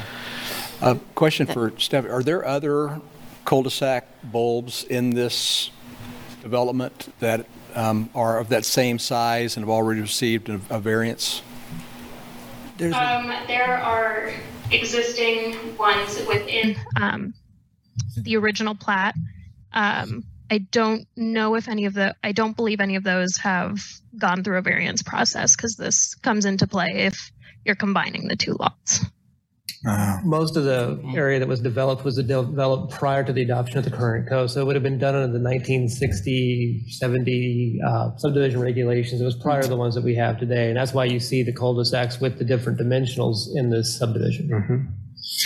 Because I'm also paying attention to the slope on this land, which we're dropping from, it says 966 feet down to 930 feet at the back of the lot. So those are kind of steep slopes to be building on. So if we don't have enough space, I mean, we could push them back. Trying to get my undue hardship that we're at risk of possibly making these undevelopable lots. You'd be pushing them back on the slope for sure. And as I look through the packet, there's no objection from fire on this one. Ellie, As I understand that. Wrong, but my Yeah, Ellie, yeah. was in agreement with this. Yeah. Yes. Okay. Yes, there was no comment. Right. From fire. Other comments? Other questions? Anybody good with the motion? Make a This one. Okay.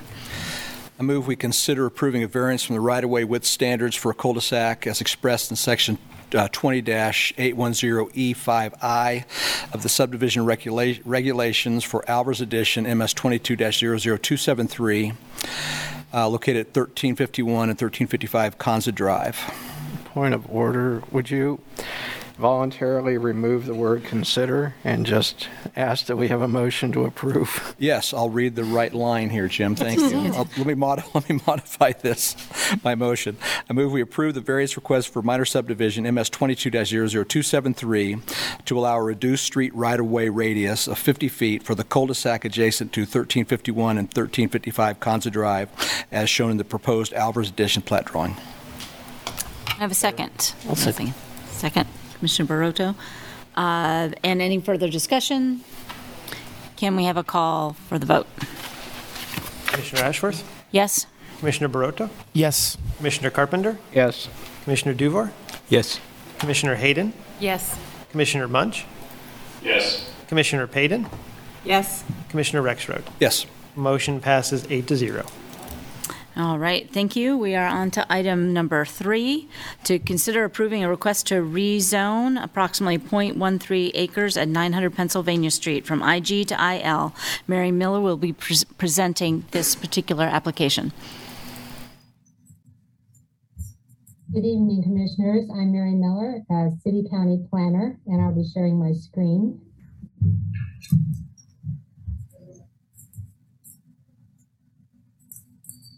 And as you mentioned, this is a rezoning request from the IL or IG General Industrial to the IL Limited Industrial District.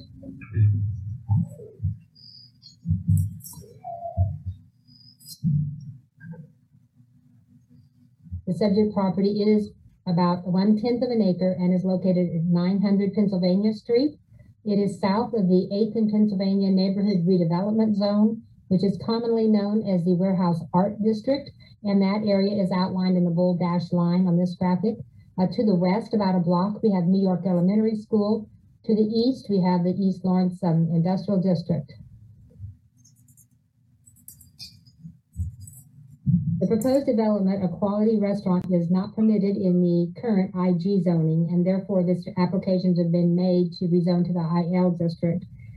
Staff and the applicant discussed the IL and the CN2, or Neighborhood Commercial District, and as the site doesn't meet the locational intentions mentioned in the development code, staff recommended the IL district.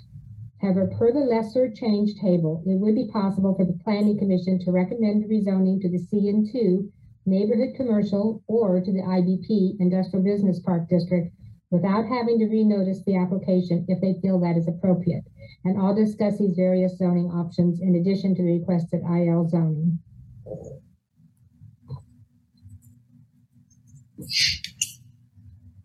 The intention is to build a quality restaurant on this site. The development code identifies 2 types of restaurants. One is fast order food, where you go in and get your food and leave. The turnover in that kind of restaurant is pretty heavy. A quality restaurant has sit-down service, and so the turnover is slower. There's less traffic associated with the use generally. This concept plan shows the design layout the applicant is proposing. They have the existing building. They're proposing to add an addition to the south. The wall would be facing the residential property to the south. There would have to be a buffer yard, a landscape buffer yard along the south property line. They're proposing a sound wall along the south property line as well. This is to separate the residents to the south from the activity and sound associated with the restaurant. The outdoor dining area would be located east of the existing building and to the north of the proposed new addition. Looking at the concept plan, they're not showing the amount of parking that would be required. The concept plan is intended to show us if the proposed use is in conformance with the comprehensive plan. We would review it more thoroughly with the site plan, and at that time, they would either need to A, provide a shared or off-site parking agreement, showing that they have the required parking off-site, B, obtain a variance from the Board of Zoning Appeals, or C, reduce the size of the building so that they could provide the number of required parking spaces on site.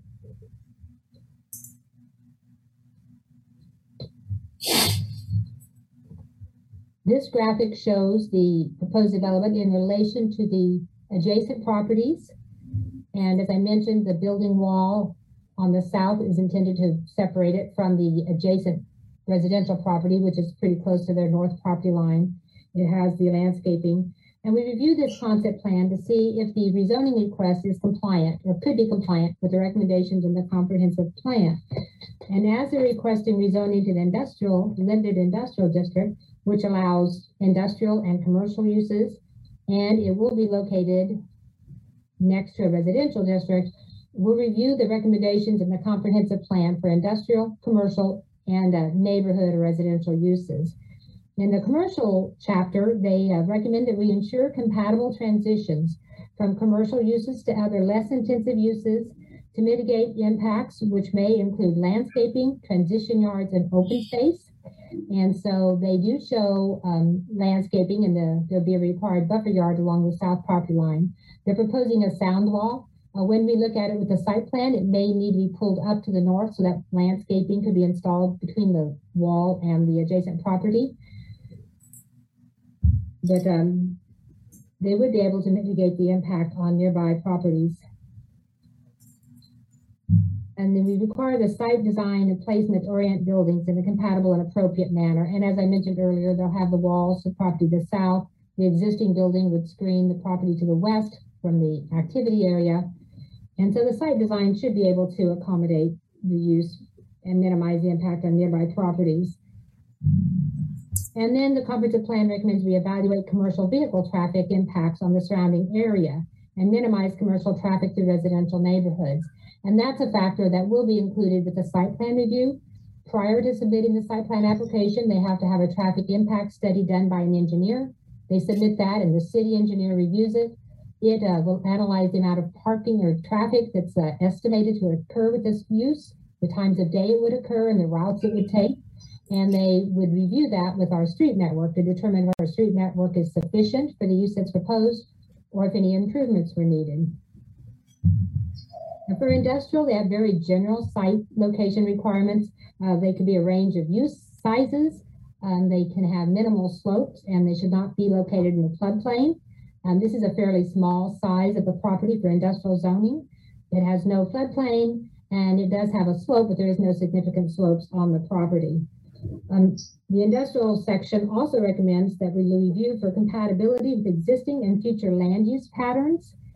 And with the site layout, it looks like it would be compatible. However, as the staff report notes, the limited industrial district does allow industrial and commercial uses, which may be too intense for this proximity to residential uses.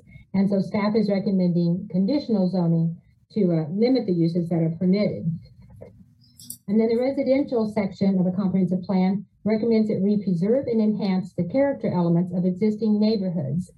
The existing structure, the limestone structure, was built in about 1905.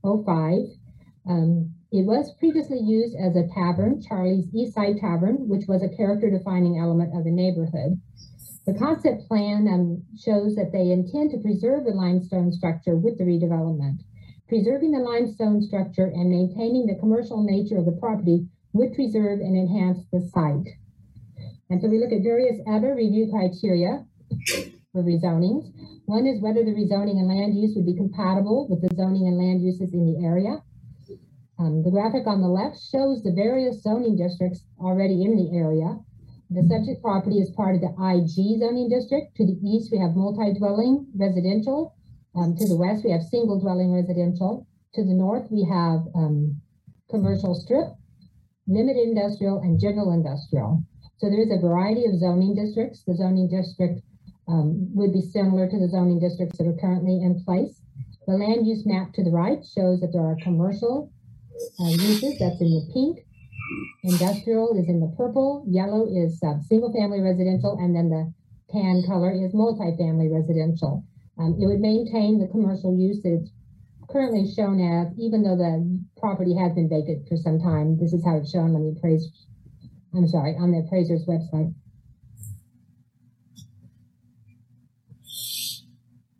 Another factor to consider is the zoning and land use that's being proposed compatible with the character of the area, and so for the neighborhood. So for the purpose of this review, we look at the neighborhood as the area that's likely to be impacted by the development. And as the notification letters are required to go out to property owners within 400 feet, that's the area that we look at. And so this shows an area generally about 400 feet from the subject property. And you can see the range of uses. North of 9th Street, there's quite a mix of uses with office, industrial, commercial, and then single dwelling and multi-dwelling further to the north. On 9th Street, on north and south side, there's a mix of uses. On the south side, we have institutional, manufacturing, residential, commercial, and multifamily, and then back to manufacturing. So there's a range of uses right along 9th Street. And then further to the south, there is single dwelling residential. So changing the zoning from general industrial to limited industrial for the restaurant use would be consistent with the land use pattern in the area and would not negatively impact the character of the neighborhood.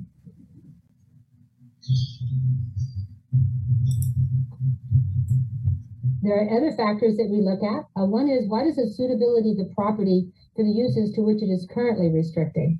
It's currently zoned our most intensive zoning industrial district that we have. Given the proximity to the residences, it's not a suitable property, and given the small size, it's not suitable for many of the uses allowed in this district. It's also not suited for many of the industrial uses which are allowed in the limited industrial district, and therefore conditional zoning is being recommended. And you'll notice in attachment B with the staff report, we have a use comparison table where we compared the uses in 3 districts. The first 2 columns compare the uses that are currently approved or allowed in the general industrial district with the uses that are allowed in the limited industrial district. And this illustrates the uses that are allowed in general industrial that would no longer be allowed in limited. And there's some high intensity uses that would be prohibited by the rezoning to limited industrial. But there'd be commercial uses that would be permitted in limited industrial, as well as other industrial uses. So we looked at comparing this with the uses that are allowed in the neighborhood commercial center district, as this is a district that's intended for development in close proximity to residences. So any use that is not allowed in the CN2 district, but is allowed in the limited industrial district is identified and is evaluated in that attachment. And that's how staff developed our list of prohibited uses that we're recommending. All the uses in the CN2 district would be seen as being appropriate since that district was created for location in close proximity to residences. We look at how long the property's been vacant. The property was developed in 1905 and has a structure. However, that building was vacated in 2014 and it has not been used since. So it's been vacant, the building has, for about 7 years. We look at what detrimental impacts could occur with the rezoning. And so this is where we arrived at our list of prohibited uses. As some of the uses that are allowed in the limited industrial district would be too intensive for such a small lot in such close proximity to residential uses. The proposed project, along with the conditions, the proposed project would require approval of a major site plan, and the site plan review that goes with that should ensure compatibility with the nearby residential properties.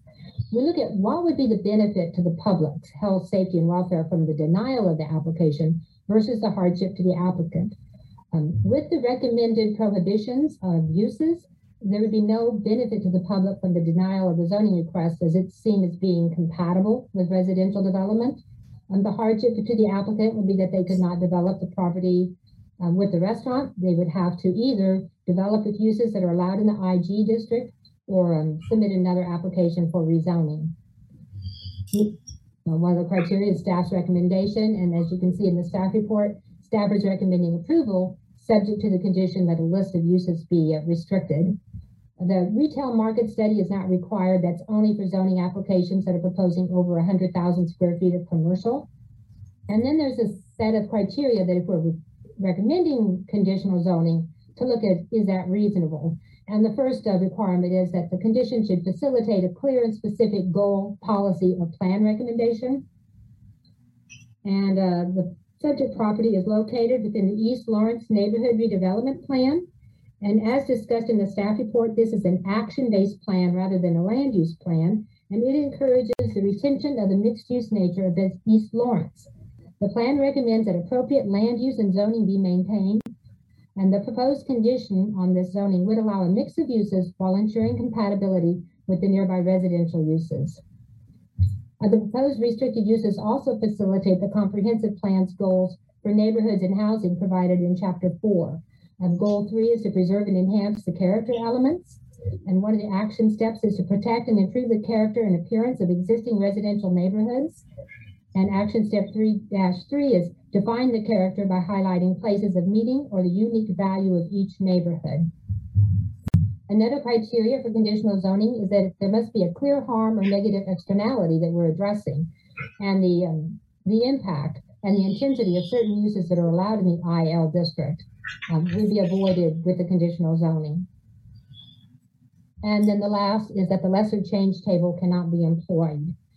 And as I mentioned, there is a lesser change table that recommends you could either go from limited industrial to the CN2 district, neighborhood commercial, or the IBP, Industrial Business Park District. These would both be seen as lesser changes, and these could occur without any additional notice if the Planning Commission felt that was appropriate. The IBP district has a requirement of 5 acres as it's meant to provide an industrial business park appearance, so the site is too small for IBP. The CN2 district is not being recommended because it has locational intentions noted in the development code that are not met at this location. The development code notes that neighborhood commercial centers are intended to be located at least 1 mile from another commercial center. And in this case, there's commercial development across 9th Street. It also notes that commercial neighborhood centers are intended to be located at collector arterial street intersections or arterial street intersections. And in this case, Pennsylvania Street and 9th Street are both local streets. So this would be a local street intersection. And it also recommends that they be located where there is only development on one corner of the property. And in this case, 2 corners of the property are developed within commercial uses, and this 3rd corner is zoned for industrial uses. So while these are intentions and not requirements, the fact that none are met at this location could make this an unsuitable property for CN2 zoning, and therefore staff recommended the IL zoning. However, if the Planning Commission determines that CN2 is a more suitable district than the IL district, it would be possible to forward the request to the City Commission with a recommendation to rezone to the CN2 district without the need for additional public notice. The item would move to the CC with the recommendation to rezone to CN2 and without the conditions prohibiting uses. We received several communications which are included in your packet, and I was just going to kind of touch upon some of them. There were some concerns that there were no conditions being recommended with this rezoning that would limit the operating hours of the restaurant or place restrictions on outdoor amplified music. And these are conditions that are typically placed on special use permits rather than rezonings. The property is not limited to only a restaurant use. There's a range of uses that could occur. They're planning on a restaurant, and they've showed us how they would develop if they do develop with the restaurant. But we don't typically place this specific of conditions on rezoning applications. With the site plan review, the intention is to develop the site and orient the buildings in such a way that there are not negative impacts to nearby properties, regardless of the time of day. There was concern with the increased traffic and parking issues along Pennsylvania Street. As mentioned, parking would be addressed with the site plan, and traffic would be reviewed and addressed with the traffic impact study. They would like a better transition to the neighborhood than the restaurant that's being proposed. And there are several very specific questions on the site plan, such as how tall would that deck be? How would the noise be mitigated? And these questions would be reviewed at the site plan level. And I just wanted to touch on how the site plans are reviewed. Before the applicant submits a site plan, they mail notice out to everyone within the 400-foot notification area, all property owners, and to the neighborhood association. And we always recommend that they speak with these people beforehand, meet with them and discuss the project, but they have to mail this notification letter. And therefore, people are aware that it's being submitted to the planning office. If they contact the planning office, we send them copies of the site plan. They can provide comments to us, which we will forward on to the applicant, and we'll return revised plans to them so they can be very involved in the plan review process. We're happy to meet with the neighbors. And a final step in the site plan is that when the determination is made by the planning director, the neighborhood association, the property owners within 400 feet, or the applicant can appeal the decision, whether it is approval, denial, or approval with conditions. They can appeal that to the city commission. So there's quite a lot of involvement in the site plan review. And there were some concerns with the fact that the building would be larger, and also with the impact of the dumpster on the alleyway with the high pedestrian traffic. And so staff's recommendation is for approval of the rezoning request to the IL district and forwarding that to the city commission with a recommendation for approval subject to the condition restricting the uses. However, the planning commission does have the option to recommend rezoning to the CN2 district without conditions. And that concludes my presentation. I believe the applicant is present today. Thank you, Mary. Yes, it's now time to hear from the applicant. Is this Patrick Watkins? Yeah, thank you, Commissioner. Is there any time limit that I should be aware of? 10 minutes, please. Okay, I'll try and get it in 10 minutes. There's a lot of people here and there's been a lot of concerns, and so I want to be thorough. I do have some presentation materials.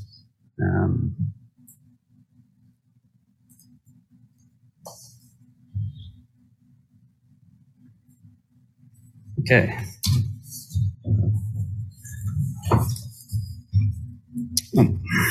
I'll just use this. Good evening, commissioners. My name is Patrick Watkins. I'm an attorney. I'm here on behalf of Brad Ziegler, the applicant here. He is under contract to purchase this building at 900 Pennsylvania, and I call it Charlie's East Side just for ease of reference. But I'm really pleased to be here. I'm pleased to introduce this project to you for a number of reasons. This project follows the success of a number of great projects that have rehabilitated 100-year-old plus masonry brick buildings in this district. And over the past 10 years or so, we've seen new life breathed into the Polar Lofts, into Bon Bon, Cider Gallery, Poultry Building, and this project just builds upon that. This is all part of a larger, longer-term redevelopment plan that's happened in East Lawrence in this district. And if you're not familiar with it, I know some of you are new, but there's something called the 8th and Penn redevelopment zone. This is forecasting all of this redevelopment, and it's great long-term planning by your commission that was involved, by the city of Lawrence. It was enacted in 2006, and I just want to kind of introduce that because there is a broader story to be told here about the success of this district. It's in large part to forward-thinking commissions and forward-thinking planners. This project saves a building that ought to be saved. Unlike Bon Bon, Poultry Building, Cider Gallery, this property is not protected by historic covenants, by historic preservation code. So this is a little bit unique from those other projects. Another reason why this project is unique is that it will add a neighborhood-friendly restaurant to the area. These neighborhood-friendly restaurants have become so enjoyable. Bon Bon was around for a little while, and I think they're on hiatus right now. Culinaria is just down the street. Lawrence Beer Company. All of these restaurants have residential neighbors. Lawrence Beer Company has 14 units on the 2nd and 3rd floor. The Polar Lofts oversees the dining area for Bon Bon. So I wanted to get that out there because I think that's really what this is building on. This is in line with and in sync with the goals of that redevelopment plan that mixes uses. And for this property, it's calling for a reopening of a neighborhood establishment, even maintaining some of the things that the neighborhood grew to appreciate about Charlie's, like a taco night. And perhaps the best thing about this project, and one of the reasons I'm so excited about it, is that it's got Brad Ziegler behind it. He's a local restaurateur. He's got a track record of being able to pull this off with historic buildings, with local neighborhood restaurants that can be appreciated by the neighborhood. He just finished Big Mill, and if you haven't been there, it's a good example of exactly this type of project. It's much bigger than this site can afford to be, and it's a much bigger building, but it is a historic building that's been converted into a neighborhood restaurant, and I think it makes a great comparison, and that's one of the reasons this particular application is so exciting for me. And so our first step in this process was to meet with city staff, figure out what it takes to get a restaurant at this site. And it's kind of strange to think about asking for permission to have a restaurant because this site's been used since the 70s as a restaurant and bar. But currently this property, as Mary mentioned, and she did a nice job with her summary, but it's general industrial. That's the current zoning designation. It allows a range of uses that are not compatible with residential areas. We're talking about explosive storage, intensive industrial uses, truck stops, heavy equipment. IG is not appropriate. That's its current zoning designation. We met with city staff. We identified the zoning categories that could be considered. And ultimately IL was picked. And it was picked almost exclusively because it allows a quality restaurant and it fits the criteria for a rezoning. The other zoning designations didn't match up. Now, Mary had some discussion about how CN2 could work, and I'm not opposed to that discussion, but I think it's a bit of a perversion of the code to think that CN2 would be more applicable in this area than just a slight rezoning, downzoning from IG to IL, but we can talk about that. As a second step, Brad started working with Mike Myers and Stan Hernley at Hernley Architects. They started looking at how can we design this site to make sure that it's compatible with the neighborhood, keeping in mind the transition to the residents on the south. And the initial draft designs have all contemplated the same approach. Preserving the building, first of all, adding space for ADA access and bathrooms, accessibility and code-related requirements, but using the improvements to create a buffer. I heard from Brad today that the bathroom area at Big Mill is bigger than one floor of this building. So you can't really do much at this site without getting an addition in. Projecting the restaurant activity to the north and other commercial properties, all of the designs have taken off the front porch of the front of the property to keep the activity away from the neighbors. I do want to move forward. This is a great picture. You can see the backside of it. These are Swedish stonemasons from the 1920s. This is its current arrangement, and you can see that porch really does extend far to the south. And so when Brad and Mike started dreaming up how this property could interact, well, let's take off the front of this thing so we don't extend further toward the residential neighbors. This is the development design guidelines, and this is some of the first conceptual renderings of what a site could look like. And as you can see in that blue area, that's the addition. We're stacking it up at the south end so that we can project everything to the north. The building itself would be able to act as a sound barrier, masonry building, to keep any sound from moving further to the south. Next, we began talking to the neighbors. Brad secured a lease agreement with Tony Kresnick, who owns a parking lot across the street. We've been told that this parking lot is not site planned yet, and we'll have to get a variance for it, and we're fine with that, but we think that this lease agreement at a minimum will be helpful for parking. We met with the neighborhood association and members. We met with property owners up and down the street to get their feedback, and we began talking to Bruce and Jackie. They are the neighbors to the south, and they are the most impacted. We went ahead and just embraced it. They are too close to not talk to them. And they are also friends of mine and quite reasonable people. And admittedly, we started very broad, trying to think about how we can accommodate. And I think we addressed a lot of concerns. And a lot of things had already been done by Mike and Brad early in the conceptual phases of design. But we tried to talk about everything. And unfortunately, we're not able to meet their requests for hours of operation limitations, and we just didn't find common ground, but Brad was willing to make a number of commitments to them, regardless of their support, regardless of whether or not they could reach an agreement on hours of operation or anything else. So I do want to identify those. He's committed to working in good faith to integrate their commentary into his design process, his landscaping, his building and site plan, his dumpster and hood locations, lighting and noise reduction, to keep Bruce and Jackie in the process and take their input, to design the site, to project to the north, creating screening and buffers to their house and other residences. And while we don't expect there to be a great deal of noise from a restaurant of this type, Bruce and Jackie had concerns about it, and so Brad made the commitment to offer to put soundproofing storm windows on the historic part of their property, just as a specific thing to them. Their house, I think it actually might extend over the property line, but it's quite close. And it might be able to buffer out the train noises that you hear every night. It's only a block away. If there's stuff going on at Beer Company or Cider Gallery, which they say they can hear, it would block that out too. So those are the commitments that Brad was willing to make regardless of getting any support from them, because just as a good neighbor, I think he wanted to step out and do that. We've also read correspondence that's been submitted by a few neighbors, and there's plenty of comments, and I don't want to lose my time here, but I want to say that there's a number of statements from a couple of letters that are just flat out false, and it's hard to hear some of these things that are said, especially when they attribute quotes to you. But I think I can suffice it to say that we disagree with a lot of the contentions. I would also say that from a planning standpoint, I think there's an issue, and Mary mentioned it, and I don't know if you could catch it all, but trying to condition this zoning on limitations on hours of operation, I think you have some difficulty from a policy perspective. I think you should rely on staff. If you have questions about applying a condition like that, I think you'll find that it's not done. I think you'll find that it's integrated into the site planning process, which comes after this rezoning. I should also note that there's 4 positive letters of support. Tony Kresnik, Zach Bollick, Michael Kirkendall all support this project. And this is a remarkable project. It builds up on so much. It'll save a historic building. It brings neighborhood restaurant in an area that's been well suited for it since the 1970s. It builds upon the success of the warehouse district. I'll end it there, and we'll be available for questions. Thank you. I'm sure we will have questions. I'm going to open this up now for public comment.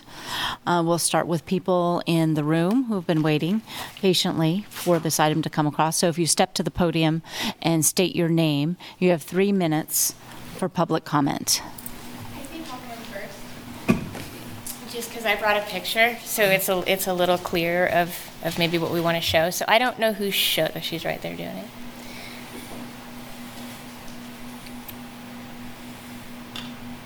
So I'll just wait till she gets that up. Could you give your name, please? Yes, Sharia Vet Forsyth. I live at 925 Delaware Street. Thank you. I own that house. The first slide would be amazing, just the first picture in the PDF, if you could bring that up.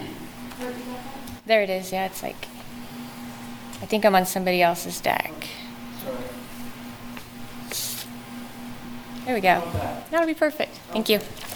I think the main thing that I really want to point out here is if you just see the stacks of residential behind where they're proposing this building, I feel like it's being misconstrued that area is actually mixed use. I think that they're letting you think that, or it's at least in this plan, that this area is divided up. We have a bunch of things going on in that area that is commercial or industrial, and we don't. It's all residential with the grade school 2 blocks over. So the traffic down the alleyway between Pennsylvania and Delaware is highly trafficked by children, by people with pets, on bikes, walking. And I just feel like, I know this tavern has been here a long time, and I'd love to see a good use for it. I'm just not confident that industrial is the right direction.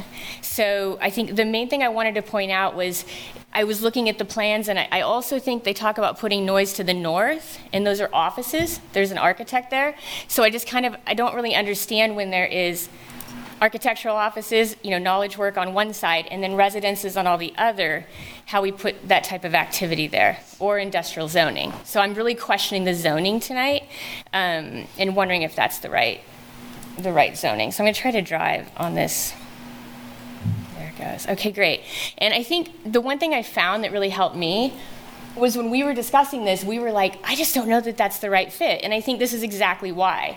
I think this proposal for the cultural plan of the cultural district really kind of brings all the neighbors that I spoke with what we would love to see happen here. And if you look at everything they brought, in this professional report submitted to you about, bringing cultural stuff to Lawrence, and they use our neighborhood wall as an example. And below it, they kind of list all the things that would contribute to culture. And then they have a survey across all zip codes. And the first thing you see is arts, culture, and creative activities. And you see other things. And I just don't know that we have to settle for a restaurant in this historic building. I mean, could it be an East Lawrence museum? Could it be, you know, a bakery, something craftsmanship driven? I think my only thing that really struck me about this is the industrial zoning, especially when they went through this part of the proposal. I'll go down. I studied the uses from the sign and they didn't match up. But they start to look at here, all the exclusions that we have to place upon this. So they're going to give us this limited industrial zoning, but then they're going to exclude like 20 things that would be super scary and inappropriate for the neighborhood. So I don't understand why we're not moving towards the right zoning for the neighborhood, why we're not moving towards something that can be used creatively and culturally, something that could be used, I mean, I want the Del Campos to get full investment out of the property, but I don't think that has to happen in the form of a restaurant.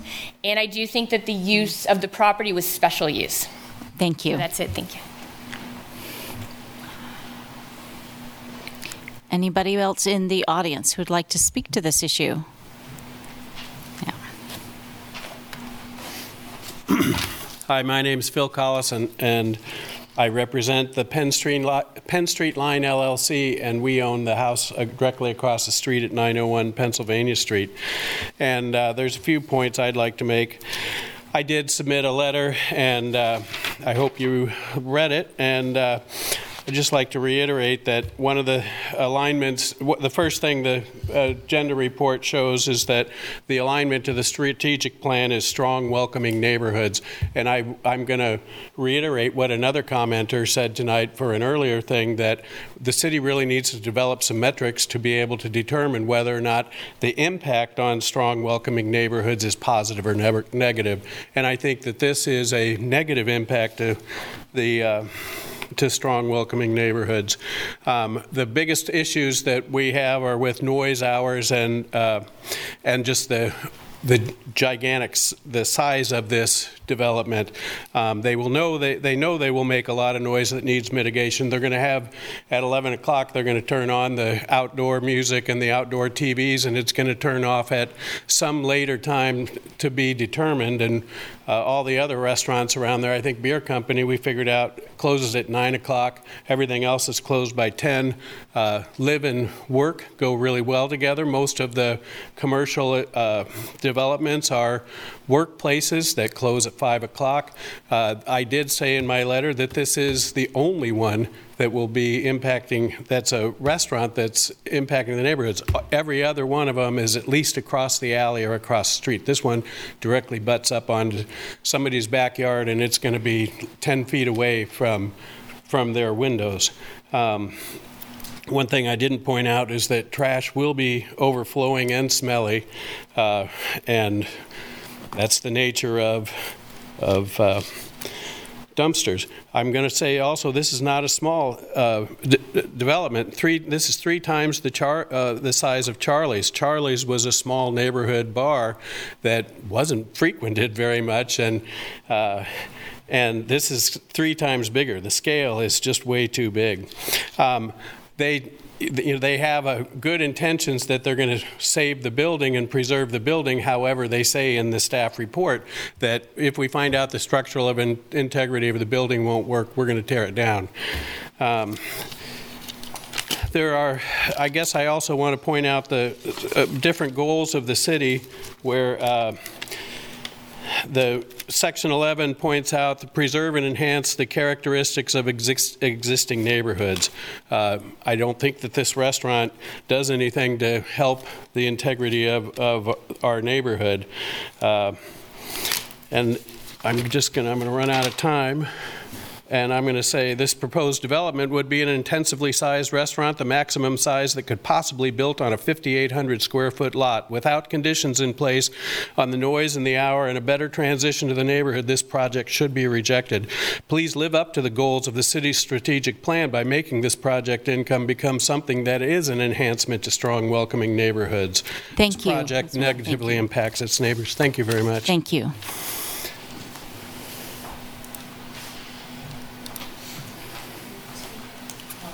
Hello, everybody. My name is Jackie Counts. I live at 904 Pennsylvania.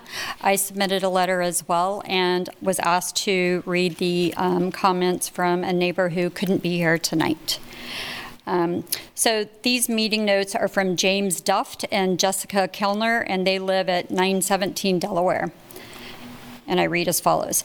As residents of the 900 block of Delaware, we share in our neighbors' concerns about the proposed rezoning and development of 900 Pennsylvania. We enjoy our neighborhood's lively and family-friendly culture, and we support the development of a business at 900 Pennsylvania that meaningfully contributes to this culture.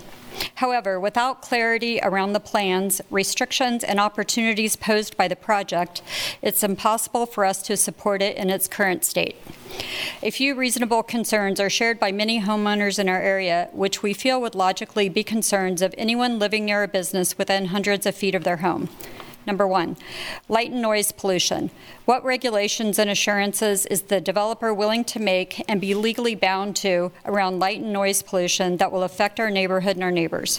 Number two, hours of operation. The many successful businesses in our neighborhood respectfully close operations by 10 p.m. Our understanding is that the developer is not willing to be legally bound by these respectful hours. Number three, parking and traffic. There are already a number of safety concerns around traffic and parking in our neighborhood, particularly concerning there are numerous children and pets in the area, not to mention an elementary school within 2 blocks of the proposed development. What assurances, guarantees can we receive that both parking and traffic will be addressed? Number four, building site expansion and capacity. It's our understanding that no assurances have been made or communicated around the capacity of the proposed businesses. A small neighborhood business would be welcome, but a behemoth, sorry, this is truly not my letter, that dominates the neighborhood and creates both safety and transportation challenges for residents would not. How is this being addressed? We are not open to losing access to our parking areas to accommodate a new business. Given all these issues, we respectfully request that a decision on this development be postponed until the developer can make an effort to allay our concerns and be legally bound to restrictions, accommodations to ensure the safety, culture, and well-being of our neighborhood. And that's the end of that letter. But the other thing that I'd like to share that I realized today is that since the plan was passed on strong and welcoming neighborhoods, our entire society has changed. And so now it's not just a residential area, it's also a place of work for people during the day. And it kind of pains me a little bit that we're talking about mixed use of something that wouldn't be in the rhythm with the neighborhood, and that something, a restaurant could open at 11 or noon, have outside TVs, have, amplified music, and go on till who knows when. So for those reasons, I think we should take into consideration the changes in society and look at how we're going to represent to people who might want to move to Lawrence into a strong and welcoming neighborhood. Thank you. Thank you.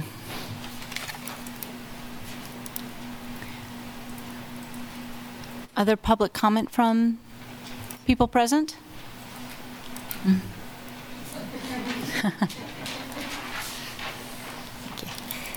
Good evening. I'm Marcy Francisco. I live at 1101 Ohio, but I'm also a member of Penn Street Line that owns 901 Pennsylvania. So I remember being at City Commission and Planning Commission meetings some years ago, and the staff could remind me when, before there was a Charlie's. And a request was made of the Planning Commission to allow this site to become residential. That was denied. And it was denied because they said it's commercial zoning. We can't have residential in commercial zoning. So that's how we got Charlie's. We got Charlie's because the city said, we know better. We don't think that this small stone building that was built as residential should be able to remain residential because we've put it as a different zoning type on our map. So for a number of years now, we've had Charlie's, and that was fine. This is this change in zoning would allow one additional expansion and quite a large expansion. And so once again, it would be a recommendation from the Planning Commission and the City Commission to take a small-scale residential building and say, make it something else. I don't know that this is what the neighbors want. I don't believe that this is appropriate for the size of the lot. The zoning was never appropriate for the size of the lot. So one thing that's helped with the current zoning is nobody's going to use it for what you have it zoned for. I don't have a good recommendation, but I really hate to see the proposal that this would be better for the neighborhood when in no way, as has been stated, it protects this existing building. This zoning would still allow that building to be torn down. It in no way protects the neighborhood in a way that allows mixed use with appropriate hours. People would love a place to go and have lunch or an early dinner. That's, as my understanding, not what is being proposed. So the other properties that have been transitioned have not been single-family residents. Please think carefully about your decision. Thank you. Thank you.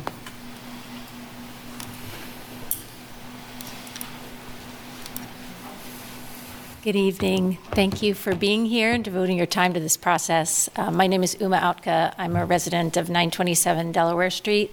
I've lived there with my family for the last 8 years. For that entire time period, the tavern, a former tavern in question, has been in essentially the state that you see it now. I honestly find it to be a charming structure, as many of us do. But this is a plan that is really concerning to us on the block. The alleyway in particular is, as the planner cited from my letter, we submitted a letter that I hope you've been able to see. It is an alley that is where all of us who live on both the Pennsylvania side and the Delaware side, we use that alley to access our homes, our gardens. We walk, we bike, we run every single day for 8 years along there. And this plan concerns me a lot to see that there's going to be a 2-story restaurant proposed with dumpsters facing that alley. And I know from walking in the alleyway behind downtown what those smell like. This is not appropriate to this site. This scale of significantly increased intensity. And if you think about the mix of use throughout the plan, there's a characterization of East Lawrence as mixed use. But I think Cherie said it well, that there are a mix of uses in our town, in our neighborhood. But that means that the choice of what goes where really, really matters. It has to be this delicate balance. So I invite you to walk along there, see this particular corner, this particular site, and what it would mean to this location. It will radically change the neighborhood scale of that whole corner. So we can talk about some of the other charming restaurants that we do have in the neighborhood. Note that Culinaria is open Thursday, Friday, and Saturday. It is not next to homes. It's not on a block that is entirely residential, right? We have Lawrence Beer Co.'s open till 9, except on Friday and Saturday. They don't do amplified music. Decade is called a restaurant in the plan. It's actually a coffee shop. They don't have a big, kitchen with big dumpsters or anything like that. What makes East Lawrence work, what its livability depends on, is very careful mix of uses. So I think there are a lot of suitable things that might be able to be proposed here. I just really don't think this is it for this neighborhood, and I think all that one has to do is walk down there and imagine living next to it, see how it changes what we live with today, and see that it's just not the right thing. So I think the industrial to light industrial doesn't make a lot of sense. There's a lot in the report about why the commercial doesn't work. that's kind of frustrating as a neighborhood member to just see that the one that seems right or residential, hardly mentioned, just isn't being made available. If we really just say what to do with this site, let's push, not rezone for something that's just not a fit for this site in this neighborhood. So thank you for the opportunity to share my perspectives. Thank you. Hey everybody, my name's Mike Dever. I live at 728 North Blazing Star Drive. My office is located about 4 blocks west of this location, and I have been familiar with the neighborhood for over 20 years. Back when the city of Lawrence was considering redeveloping the north side of Pennsylvania Street, north of 9th Street, I went down there and took a good look at the neighborhood. And what we found there was industrial land. And the entire section of that northern and eastern area was industrial land for much of Lawrence's history. The building at 900 Pennsylvania is a sentinel in that area. It has stood on that hilltop since 1873 at least. I've done lots of research on that building. I wanted to buy it at one time because I believed it deserved to be preserved. And some of the complaints that people have, I understand, it's their neighborhood, it's their backyard. But in the past, there was over 50,000 gallons of fuel stored in the backyard of where the neighbors live right now. And in fact, when Bruce bought that house and he rehabilitated, Charlie's was empty, and so was the house that he rehabilitated. But he chose to live next to this house, which was a bar in its last iteration, and he invested thousands and hundreds of thousands of his own money into that property. And we all trusted him, and he did a great job in rehabilitating that neighborhood. But in my opinion, this is a neighborhood that deserves to have some sort of services that are also geared towards the neighbors. I read some of the information in the packets and said nobody in the neighborhood is going to use a restaurant here. I find that hard to believe. I believe that if people had a place to eat, had a place to go, they would go there on foot. And it would not be a burden on traffic. It would not be a burden on parking. It would be a traditional walkable neighborhood. And I believe that that's the way this building should be preserved. Finally, I'm really concerned about these concerns about whether or not this building would be torn down. And to me, that would be the worst thing that could happen, because this building needs to be preserved. And it's going to require a lot of money to do the right kind of job. I can tell you this because I inspect buildings for a living and I know what it takes. And this building has been there longer than almost any single house in this neighborhood. This neighborhood has been surrounded by industrial land use for over 100 years. So this sliver of neighborhood has sustained and persisted, and I think it should continue to. But I don't think it should be to the negative benefit of the taxpayers of Lawrence. The city of Lawrence has invested over $1 million in the 9th Street corridor and the Pennsylvania North brick roads. Money that many people complained about spending. Many of the same neighbors that are here tonight probably were against us intensifying that land use. But I think it turned out pretty good, and I think Charlie's could turn out pretty good too. Thanks. Thank you.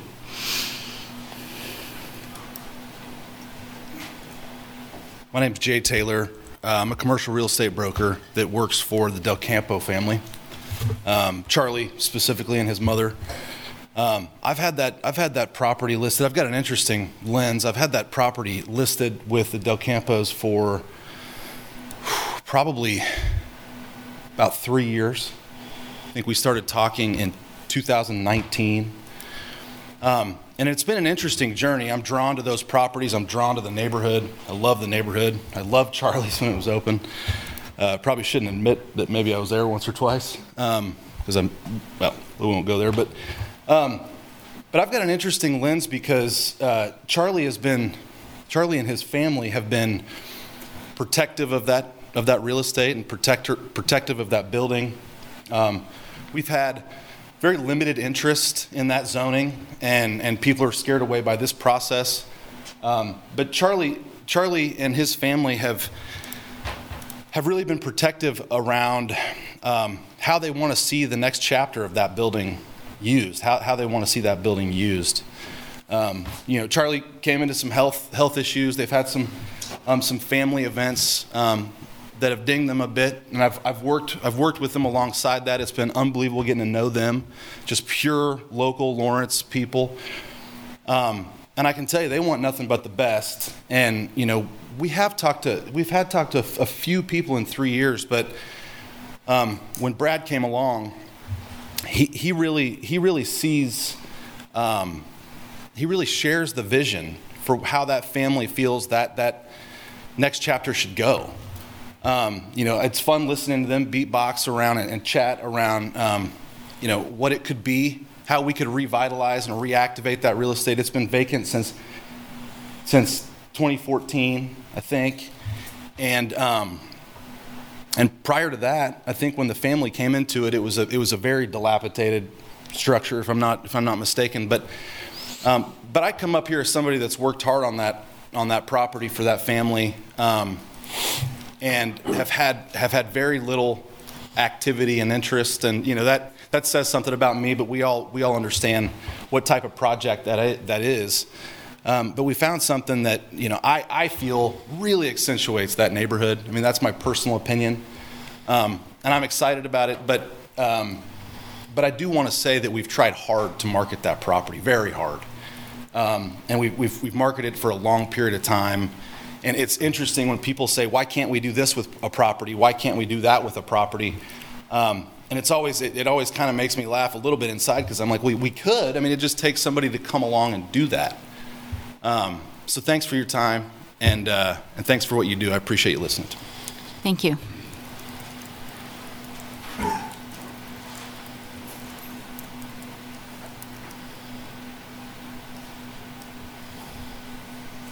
Hi, my name is Paul Outka. I live at 927 Delaware. And I'm here to speak against this project. And I'm joined by, I think, almost everybody who actually lives on this street, right, who lives in the residential neighborhood that is going to be affected by this, is here speaking against the project. So the people that live there that are speaking here, right, are people that don't want this to happen or have serious questions about what was proposed, right? So if the goal is to have a project that fits the neighborhood, that is well integrated into the community in which it's going to be located, it doesn't seem that, given that people who are speaking here, the people I've talked to who live there, want this, right? So it's not well integrated, in other words. At least as far as the people who dwell there. And there's a reason for that. And I think, would you want to live next to directly next to a 3,000 square foot restaurant with vent hoods? And would you want to walk next to the dumpsters every single day on your main route with your kids and your pets, right? Would you want to be next to a restaurant, directly next to a restaurant, in the case of Bruce and Jackie, that had no limits that they're willing to agree to on their hours or the noise, right? Of course you wouldn't. There's nothing wrong with such restaurants, but you wouldn't want to live next to it, right? That would not be something you would want. There's a reason why people are not psyched about this. Now, I am not in any way opposed to development, right, in general, right, or in this particular lot. I go to Decade all the time. That's where it's my favorite coffee shop, right? Our house is full of plants from Jungle House. My house, my old Volvo gets fixed at Slimmers like every other week, right?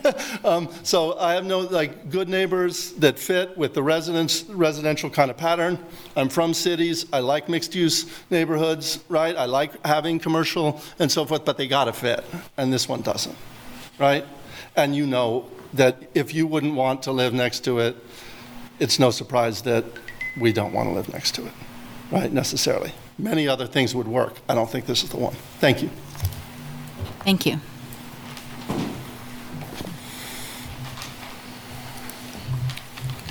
Yeah, I'm Mick Palmer. I live at 901 Pennsylvania, right across the street. I'm also a member of the Penn Street Line LLC that owns the house. I've lived there since 2008. And I guess we all know that the whole neighborhood has gone through quite a few changes since 2008. All of the development to the north, obviously, Charlie's was still open for the first several years I was there. And, it was never really a problem. It was that there weren't big crowds. There weren't, lots of overwhelming parking ever, really. But I don't see that, remaining the same with this development. I mean, if it's going to be a successful restaurant, there's going to be cars on Pennsylvania Street. I mean, there might be parking elsewhere, but people are, they're going to park the closest spot they can find, and that's going to be Pennsylvania Street. So I'll lose, on-street parking. I'll have to develop some sort of off-street parking, probably. At any rate, I just want to say that the logical zoning for this lot and proper zoning should be residential. That it's not is, there's a long history behind that Marcy brought up. But yeah, I don't see how this is going to fit into the residential nature of this neighborhood. Thank you. Thank you.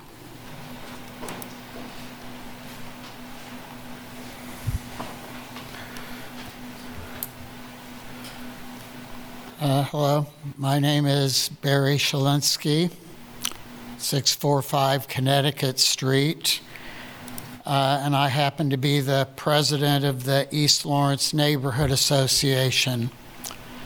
I recall watching a video of a rezoning application in this general area several months ago, and the Planning Commission had a very long discussion about where's Elna. Well, we're here. My message today is a pretty simple one. Listen to the neighbors. They are the people who are affected by what happens. As has been stated, this is a historic stone building, well over 120 years old.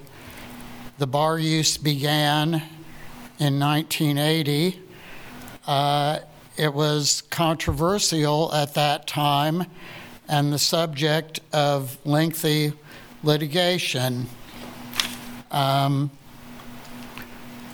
Despite the statement in the staff report,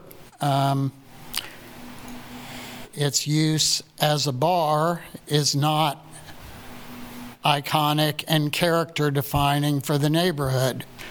The building itself is, but the commercial use not necessarily. Elna is not taking a position on the rezoning, and we have no particular objection to a restaurant use per se. The issue is the conditions that it is subject to, or in this case, not subject to. Others in this area have a 45 to 55 alcohol to food ratio. No such condition is being proposed here. No restrictions on hours of operation, no restrictions on outside amplified noise. There's every reason to believe the operator has every good intention to be a good neighbor, but good intentions can change with subsequent owners. Zoning is to the land, not to the land owner or user. I've been reminded of this several times, and so I'm going to state it back. There is nothing to prevent a subsequent user from doing anything allowed in the zone, and there's nothing to prevent them from tearing the building down. So I urge you to use great care and caution in your decision. Thank you. Thank you.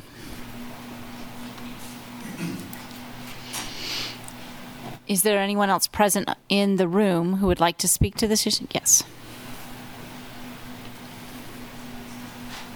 Hi. My name is Bruce Eggers. I live at 904 Pennsylvania. You received a letter from myself and Jackie. Everybody's already kind of spoken to everything I was going to say, so I'll leave that at that. One thing I would mention is when we bought that house off of Craigslist after it stood vacant for a long time, the center section, which is visible from the north, from 9th Street, is a Civil War cabin from the, predates the Civil War. The front part of the house, which you can see from Pennsylvania Street, was an addition that was put on like in 1880 or something. We would have saved an awful lot of money by bulldozing the whole mess and just putting the house that we have there. But we kept all that stuff because we thought it was important in the neighborhood to have just the normal street view. And we think, well, the back of the house kind of coordinates with the more industrial style buildings that are back there. So it really matters to me that, we put a lot of effort into preserving this building. And I think it would be, this idea that they're talking about, I think is a great idea. It just needs to be somewhere else based on the size and the scale of it. It doesn't fit in there. I mean, it's too large, I guess is basically what it is. I think everybody in here has spoken to something which is very true, which is the zoning for that property is wrong, which makes it kind of unsellable and unusable. But the zoning to accommodate a big facility like this, I don't think is really in keeping with what anybody here in the neighborhood has said that they're okay with. And the other thing that, just as a thought experiment, when I was talking with Patrick once, I said, well, I'm a pretty reasonable guy, everybody is here. Asked Mr. Ziegler, if I was proposing to build this property this close to his house where he lives, what are some reasonable objections he would have?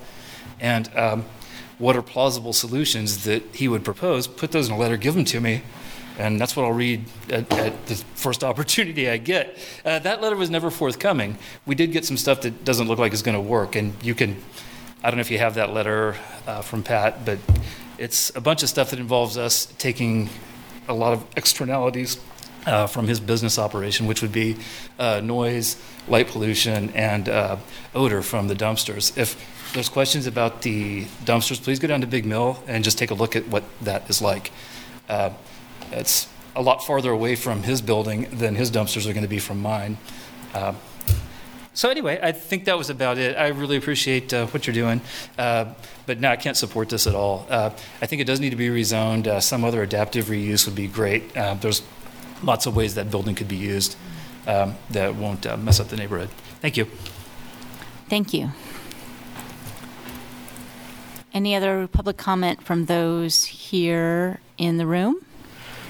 If not, I will turn to online. Any online comments?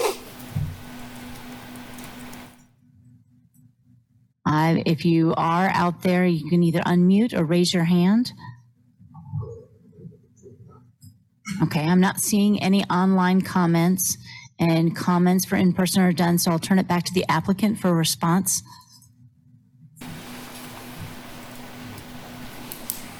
Hello, my name is Brad Ziegler. I'm the applicant.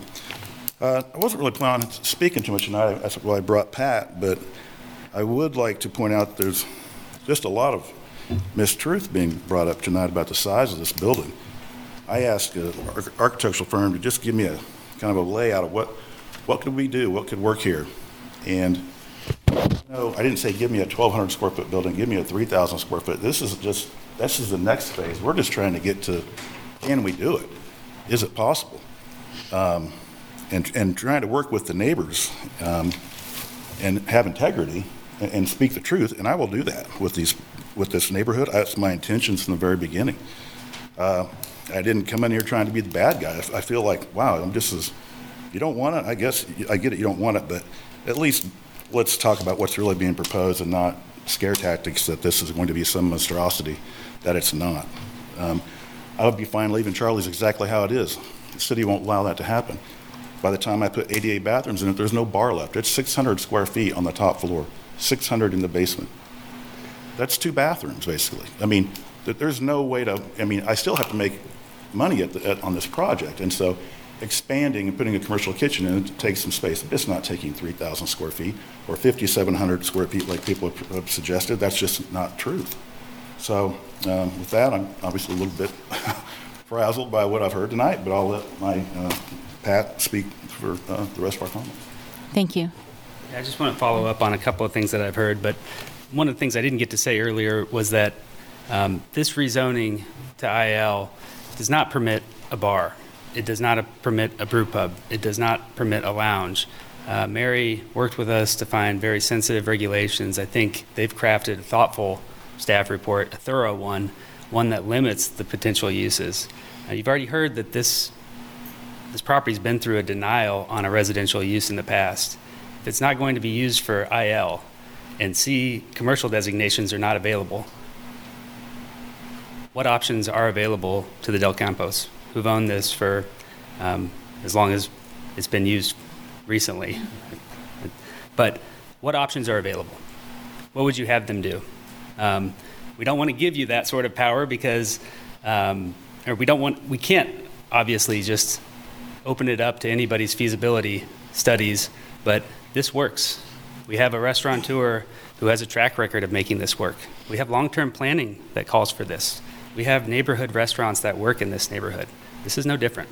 And I'm really pleased to be a part of a project that's been so thoughtful and proactive about seeking neighborhood input. There's a double-edged sword to that. You get a lot of neighborhood input, and everybody's aware of exactly what you're doing. But in this case, we reached out. We thought about how we could compromise, how we can design this site to make it fit. The site planning process allows all of this feedback to be integrated. It's part of, as Mary mentioned, and as you've heard previously, there's a public notice that goes out with site planning. There's plenty of public input that goes in there, and if people are aggrieved with that process, there is a public hearing process that goes along with appealing a site plan. It's an ambitious process to put after Brad's due diligence will run, but this is the first step. Can this site be rezoned so a restaurant could be placed in this area? That's the decision tonight.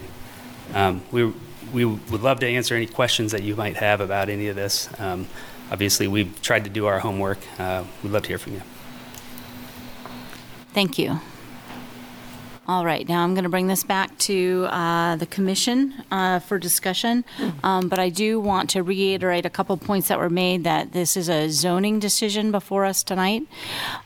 So this might, if this is approved, it might not necessarily be a restaurant. I mean, that's not the question before us. There are other uses in the IL district or in the CN2 district that could be allowed. So the restaurant question would come later, and I would actually ask if Mary Miller could just reiterate that particular process that would allow consideration of many of the points brought up tonight: noise, dumpsters, things like very relevant concerns.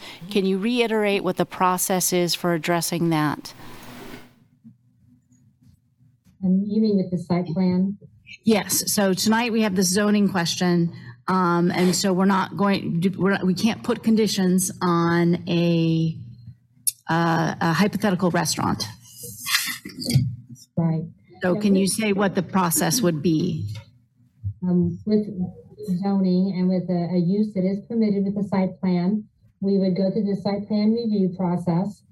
If members of the public contact us, we keep them in the loop. So we send them the revised plans, we get their comments. They're considered a reviewer like everyone else. And so we work with them, we find out what their concerns are. If the concern is noise, that's for buffering, sound mitigation. We don't set, usually, I've never set a condition on a site plan limiting a business hours. I don't think that's possible, but Jeff would have to answer that. We've just never done that. We usually try to design the site so that it's suitable at any time of day. Grocery stores can be open any time of day. We don't have it where they're so impactful, we have to limit the time. So that's one of the things we look at, is trying to make it to where the negative externalities are minimized. And dumpsters, if there's a dumpster problem, with considering noise or odors, that could be reviewed. Sometimes the city can pick up trash daily. They've done that for some projects. I don't know that they would with this one, but that's something we could look into. A different location for the dumpster, I can't think of one, the way this site is located. If it was more on 9th Street, located closer to 9th Street and away from the residents, that would have to go through our solid waste department. We just want to make sure it's in a place they could pick it up. that would give it some distance, but it would it'll be on the alley that people use. But the process is to review all these items, and there's a lot of weight behind the public input because everyone knows that site plans can be appealed to the city commission. And since 2006, we've had maybe 3 that have been appealed because we have been able to work with neighbors, and applicants are very interested in working with neighbors. So we've usually been able to get features that address their concerns, or they've reduced the scope of their plans. There's been some changes made, so we seldom have to take them to the city commission. But we have had to take a few, and those get resolved. So there's power behind the steps.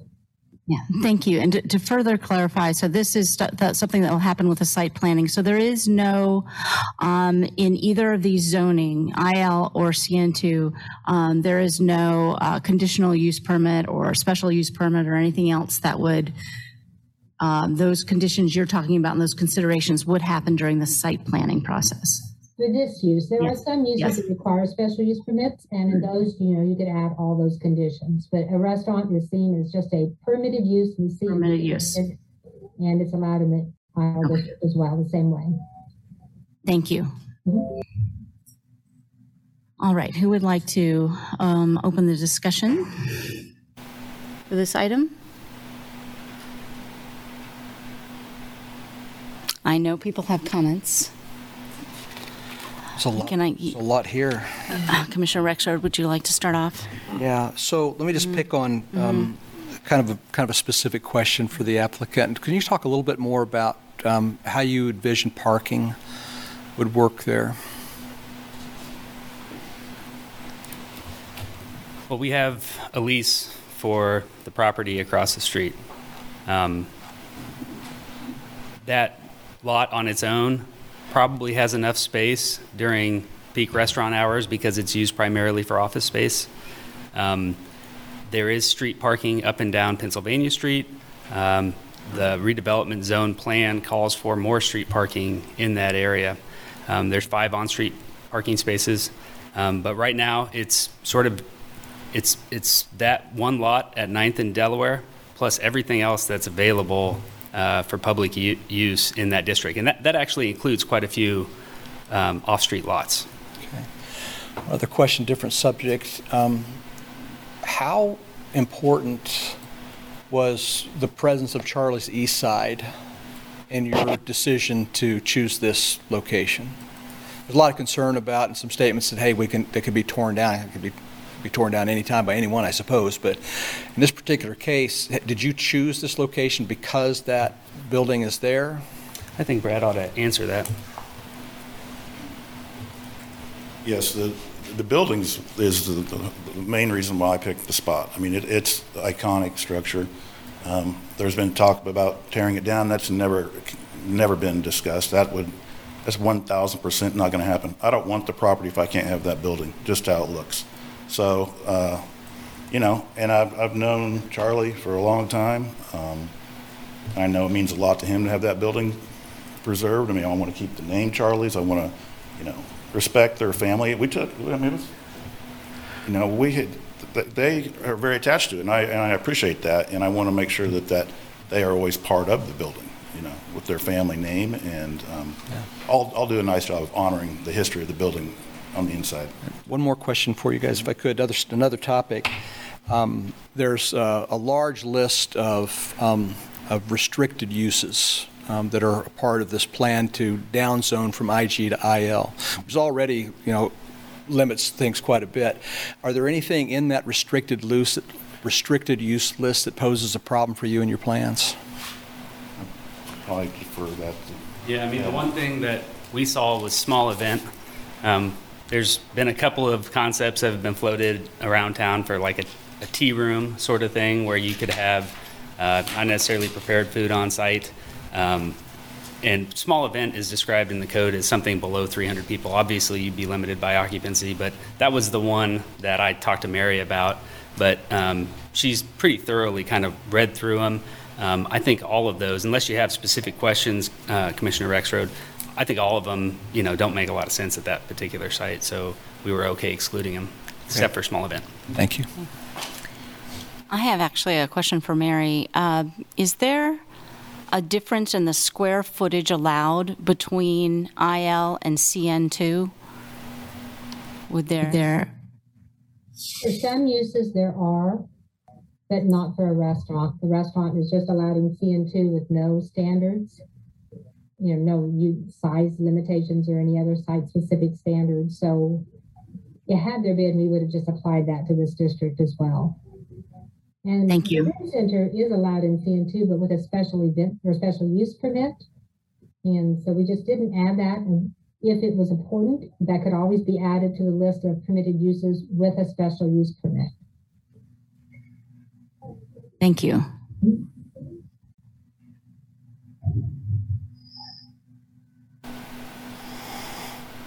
I've had a number of comments and questions. Anybody else having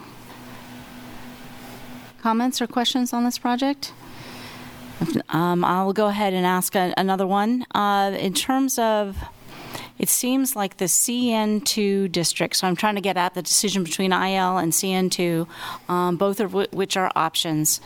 So it seems like one of the main criteria for moving to IL instead of CN2 was a distance to another commercial area. Can you explain, Mary, where the 1 mile distance came from and why that was so critical in selecting IL?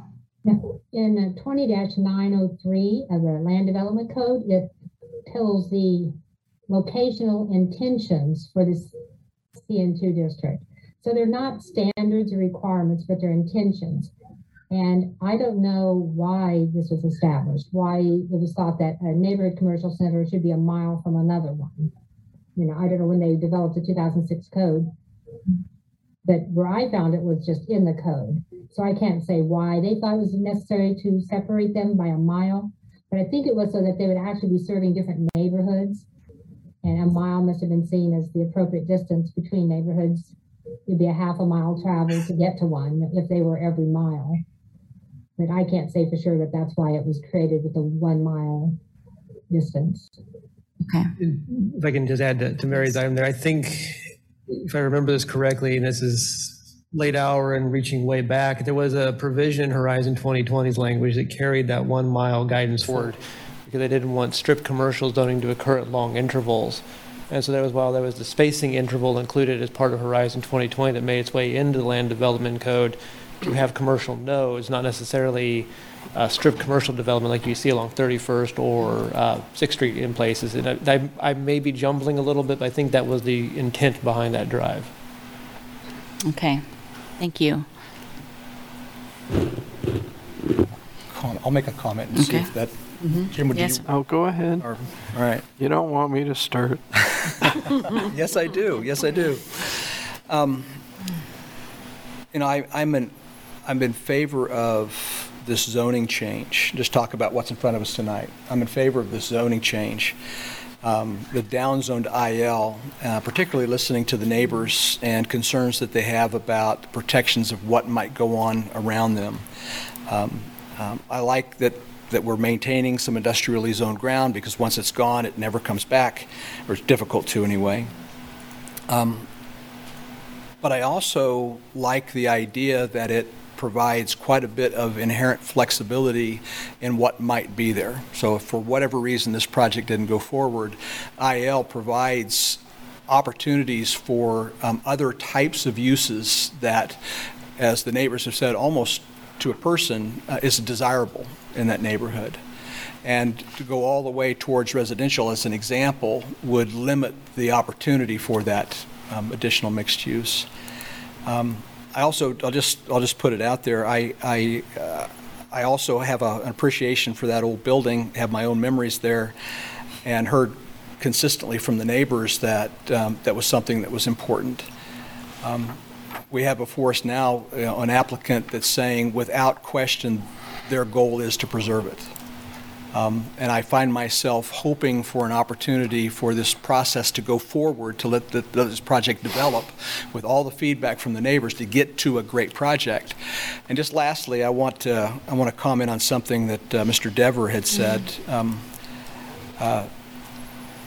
about having been there when this area was being developed, and including the house right next door, which, gosh, it approaches the magnitude, what was developed and built on the back of that house approaches the magnitude of what we're talking about in this project. There was a lot of anxiety, a lot of nervousness about that, but the process in the city and the structure around guiding it through a public process to get to a conclusion has left us with a remarkable area. So I guess for those reasons, I'm less concerned about going forward with a change in zoning, knowing that we have multiple steps yet to go to make sure that we've heard and incorporated feedback from the neighbors.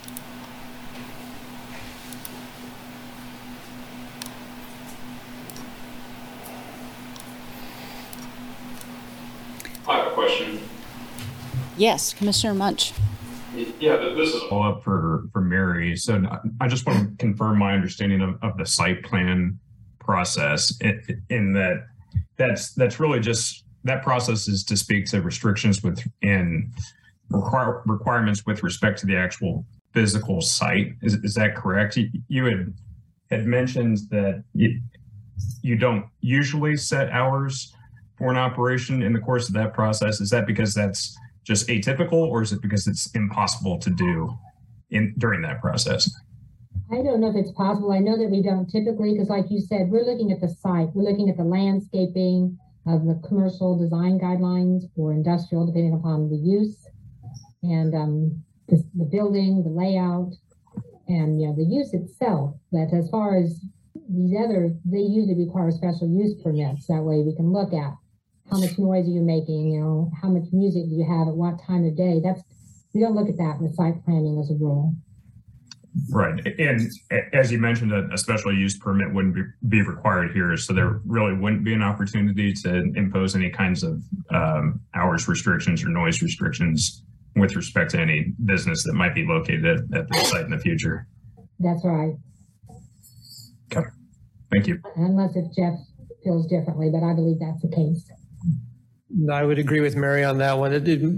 Those kind of conditions about hours of operations and the performance of the sites are typically done with special use permits because there's extraordinary issues there that rise up, and the code identifies that as being a requirement for a permitted use. You don't typically tend to see that.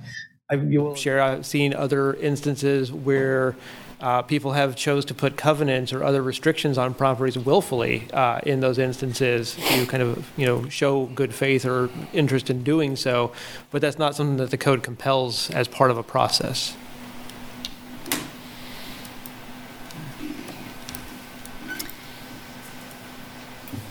Commissioner Munch, do you have a follow-up, or are you? No. Okay. That's helpful. Appreciate the additional perspective there. Yeah. I have a question for Mary. Did you see anything in the CN2 zoning, any concerns about what would be allowed in a CN2 zoning that would not be allowed in an IL? Was there anything, anything concerning in that zoning that kind of helped push this recommendation to an IL instead of CN2? No, I based my recommendation on the locational criteria, but when I look at the uses allowed in CN2, I know that the CN2 district does allow a bar, and there's been a lot of talk in this area about bars. A restaurant cannot have more than 45% sale of alcohol, so we don't need that condition on that. But the CN2 does allow a bar up to 3,000 square feet. Anything bigger than that takes a special use permit. And that may be one use that, considering the proximity of residences, perhaps isn't appropriate in this location. But other than that, I didn't find any uses that I felt would be an issue. Thank you. I have a question. Yes. So Mary, what recourse would the neighbors have if the restaurant opened and it was really loud and smelly and and it went really late? Like, what could the public do about that? Well, we have property maintenance regulations. So if it's smelly, or dirty, or a lot of trash, the development services, we have what's called the code compliance officers. They would visit, they have the power to visit with the people and try to bring them into compliance with our property management regulations. They can take them to court if need be. And if they just So that was if they're noisy. If they're loud, that again can go, usually that goes to the police department because we have a noise ordinance in the city of Lawrence. So if it's very loud, the best option would be to call the police. You can always call Development Services. They would probably refer it over to the police department. And light trespass is something someone mentioned. That is something we review very closely with our site plans. We don't allow light trespass on the residential properties. I think it's 0.1 or 0.2 foot candles. Full cutoff lighting fixtures are required for pole mounted lights. So we have pretty strict lighting standards. So we review those, and seldom do we have trouble with light trespass unless someone's not complying with the lighting standards in the site plan. And if they aren't, Development Services, again, can work with them on compliance. Thank you. Okay. Commissioner Carpenter. I'm still trying to figure out how we got to this point. I mean, we have this little finger of light industrial with residential on two sides. And, we rezoned this whole area to use. So I guess that's one point. This is not a mixed use area. We have a mixed use zoning category, and that's not what we have. East Lawrence has been zoned to the current uses because it is such a hodgepodge. That doesn't mean it's mixed use. It means that's what we have here. And somehow I'm going to assume that the non-conforming use status was lost prior to us doing the rezoning to use. Correct. Which is why we didn't get this as a more acceptable zoning parcel. Because if it was still operating as a bar or a restaurant, I assume we wouldn't have called it light industrial. In nonconformity of the situation would not have affected the zoning. The zoning would have led into the nonconformity. So it would have been a and I'm reaching back a little bit here. I hope I'm getting this right in order here. It was a bar prior to the development or to the adoption of the Land Development Code. So it was a non-conforming use when the zoning code was adopted in 2006. When the use ceased, that's when the nonconformity fell out. The zoning has not, to my knowledge, changed since the adoption of the Land Development Code. But we had the opportunity for all these zonings to change when we zoned this entire area to the current use. And this one didn't change. So I'm trying just to establish the timeline here a little bit. Because we had non-conforming uses that now have the proper zoning category when we did this whole area.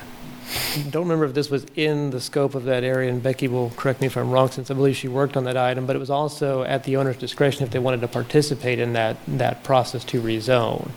So they may have elected to not go through with that process, but it also may have been outside the area. I just don't have that off the top of my head. Okay. Another thing we haven't really addressed is the East Lawrence neighborhood plan. So under the current plan, and maybe I'm looking to Marcy or Phil or Barry, anybody that can tell me what is listed in the current East Lawrence neighborhood plan for this parcel. How has the neighborhood identified the use for this? And then segue into the fact that planning office is currently helping you update your plan. Have there been any discussions about this parcel yet? They've asked what kind of... Could you come up? Yeah. Could you come up to the podium, please? That way we can all hear you and those folks online can hear you. Phil Collison and neighbor. Really, there hasn't been any discussion about any specific lots that I'm aware of. I've been on one tour and, what kind of fencing would you like and how big would you like the buildings to be is kind of it. And there hasn't been any sense of the history of the neighborhood or what has been in the revitalization plan that was adopted in 1978 or 1980 and then the updated version in 2001. And I have a hard time seeing what direction that project is going. We're not talking about individual uses in specific areas that I'm aware of. Barry, do you have anything you can add to that? Barry Shalinsky. So far, the work with the planning staff has been pretty generic. We have really talked more about principles than, this particular parcel should be used in this or that manner.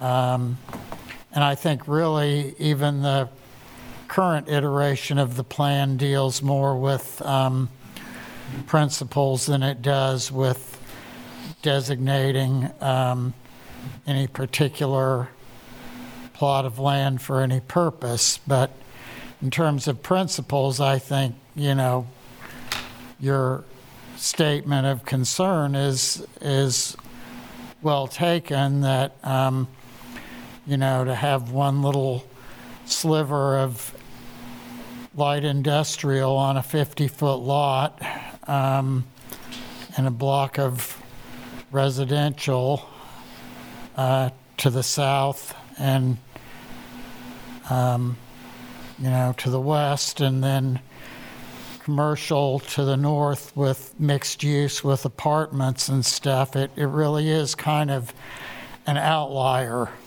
And I'm not saying that's good or bad. It's just, it's a hard situation to deal with. Thanks. Yeah, it's what we have to work with, which is force us into conditional zoning, which it carries its own issues with it. And I understand we couldn't go to CN2 because of the distance requirement, which is the same thing we've been seeing with the West Hills Business Park over and over and over again, and doing conditional zoning there. So this is, within the criteria that we've established for doing the conditional zoning. I'm not thrilled that it's going to IL. But that's the request tonight. We can't substitute anything else for that. And I think there was, Mr. Washington, did you have a response directly to the question that Commissioner Carpenter asked about the plan for that parcel, his specific question?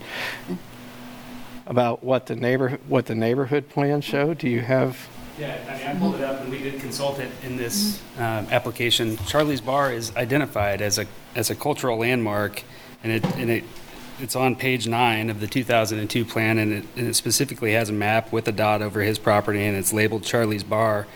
These are visual neighborhood reference map, and there's about 34 of them. So it's called out specifically within the plan, and part of the plan is to preserve culturally iconic, or I'm not using the language right, but to preserve the visual perception of the neighborhood. Right. So I think it is referenced, but not in the same ways that the plan is.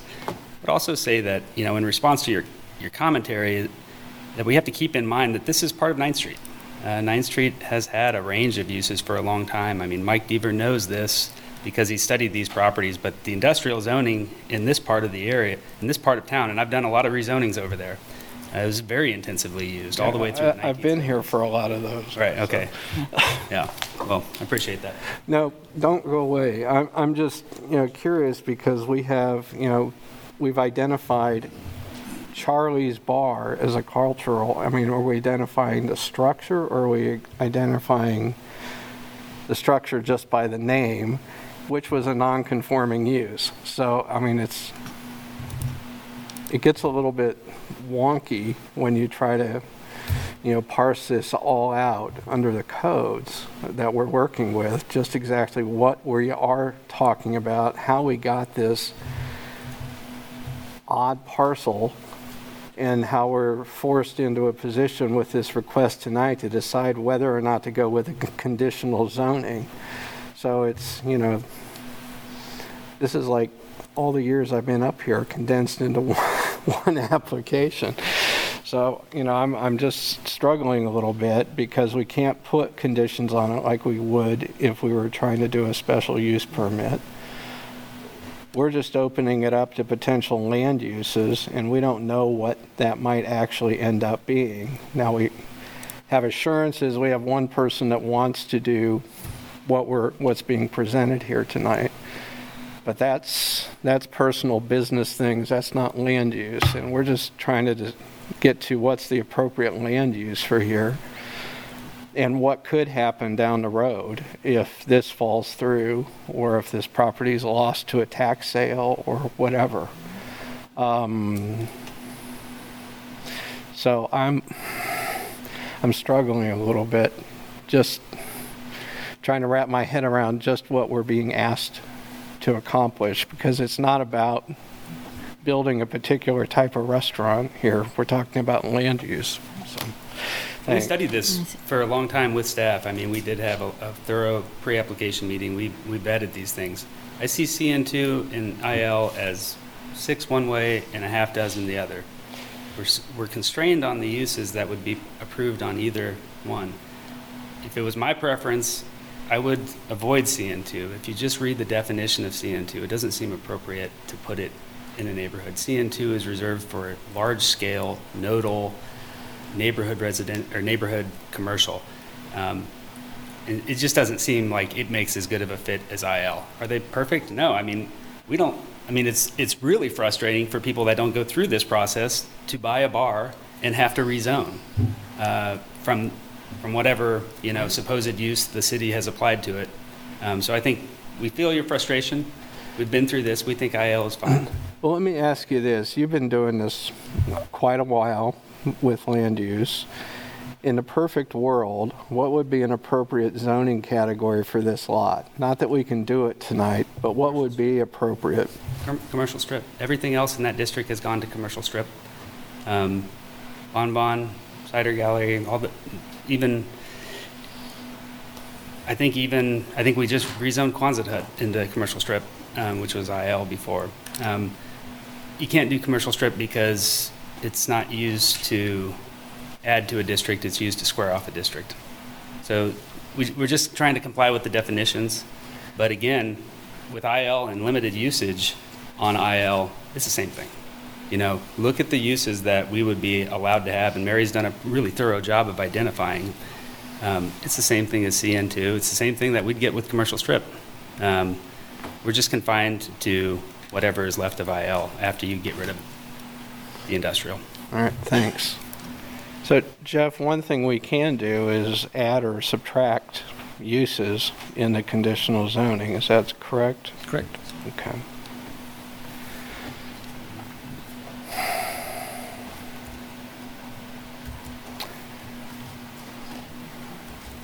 That's it for now.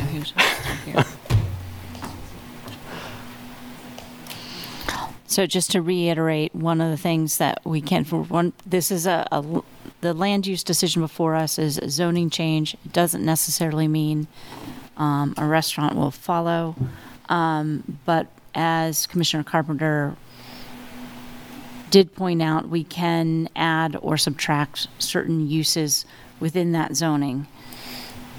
Or recommend that. Recommend, yes. Is there something Obviously, specific? that would be page 4 on the report is the list of You can go down to uses. 17 to see the comparison. Yeah. Too. Commissioner Carpenter, is there something specific you had in mind in that? No, I'm just clarifying what our options are since we've been talking about a different kind of conditions. I mean, there's a difference between conditional zoning and imposing conditions on the zoning. So the real crux of that difference is what you're highlighting is a special use allows you to apply conditions to a specific use. Mm-hmm. Conditional zoning is more about the land use underneath of it all, not so much about a use in general, or excuse me, a use in specific.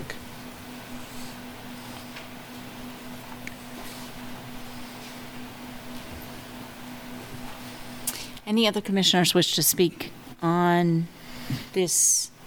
Any other comments on this issue? Clarifying points, differences between ILCN to the process?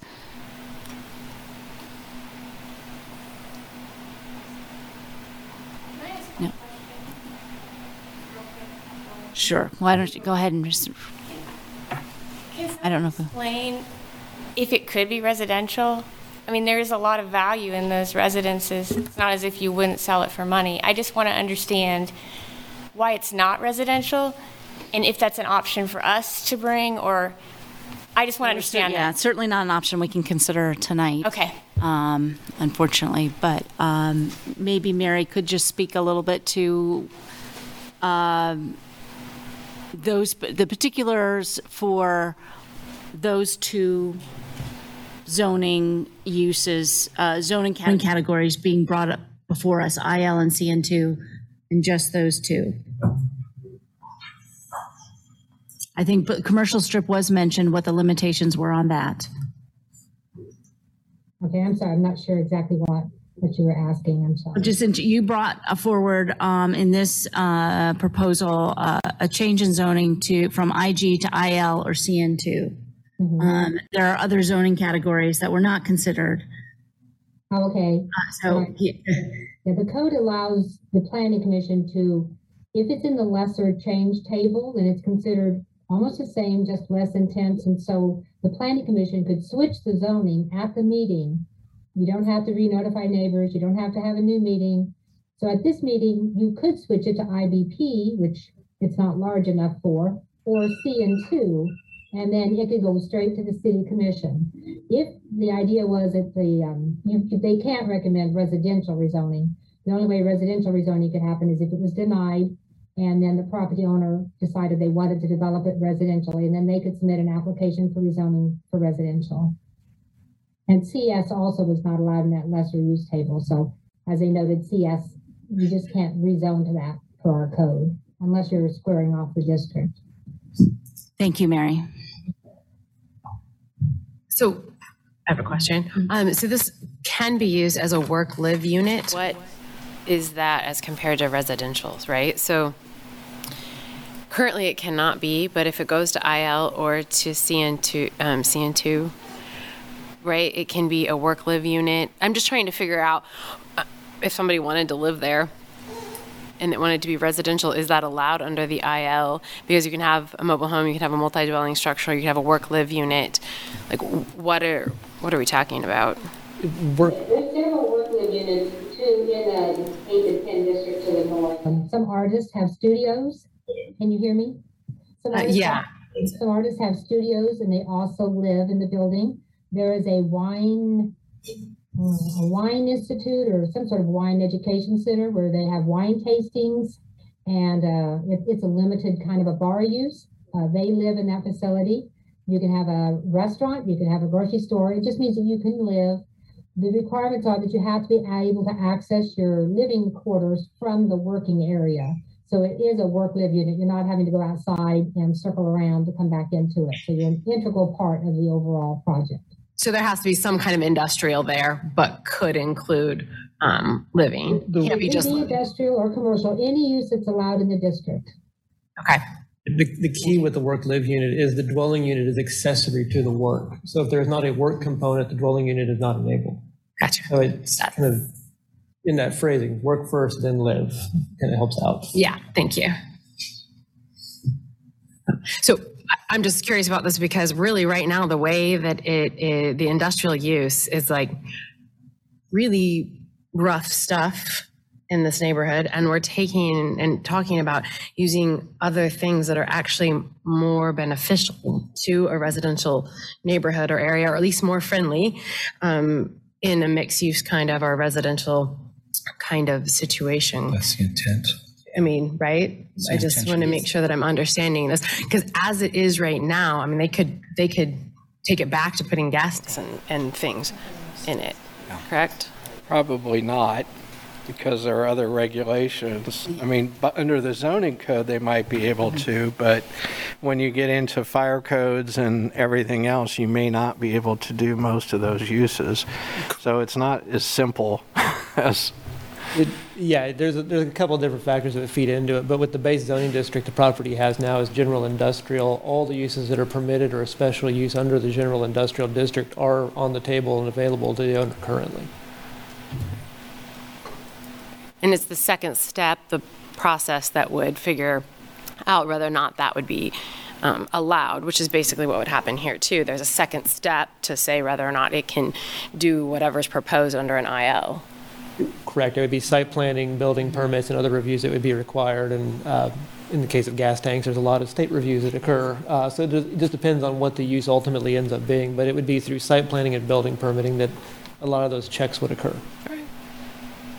And those checks would occur if a restaurant were to be proposed or something under an IL. Correct. It would go, no matter what was going in, we'd still be looking at site planning and building permits for almost all imaginable uses, I suspect.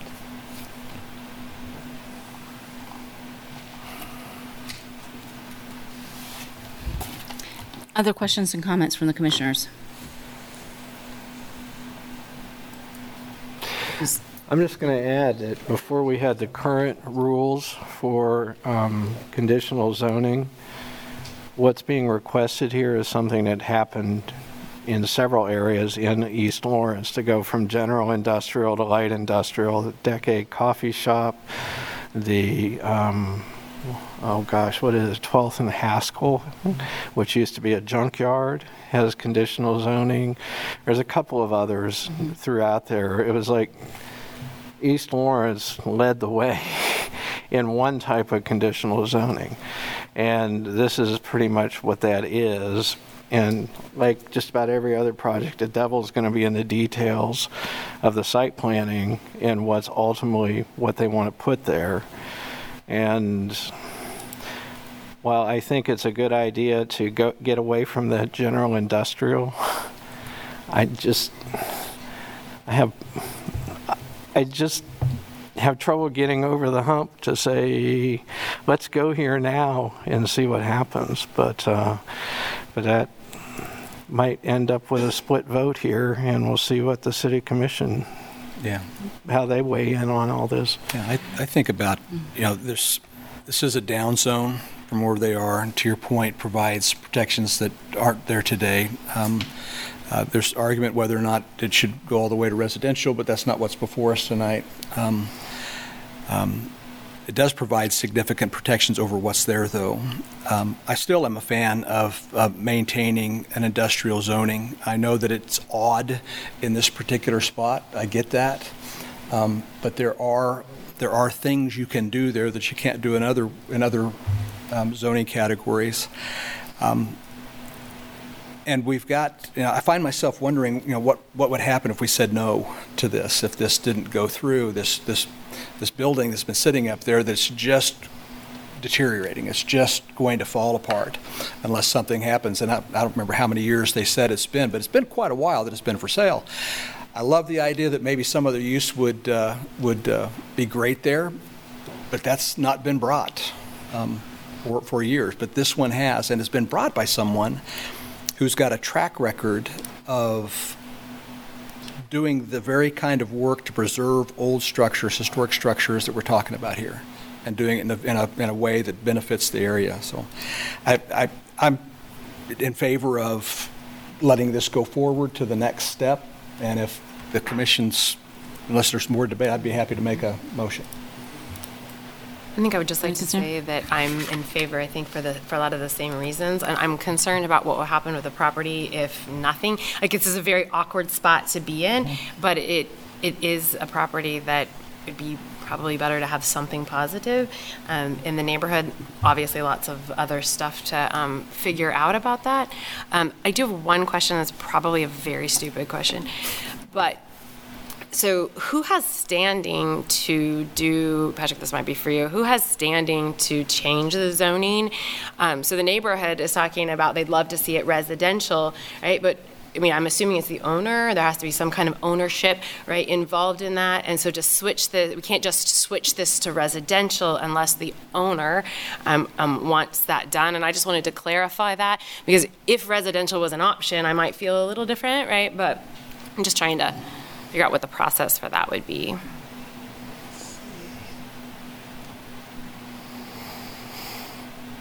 So typically a rezoning is brought forward by an owner. However, the code does allow instances where a map amendment, a technical phrase for rezoning, can be initiated by the city commission, the planning commission, or to an urban conservation district by the historic resources commission.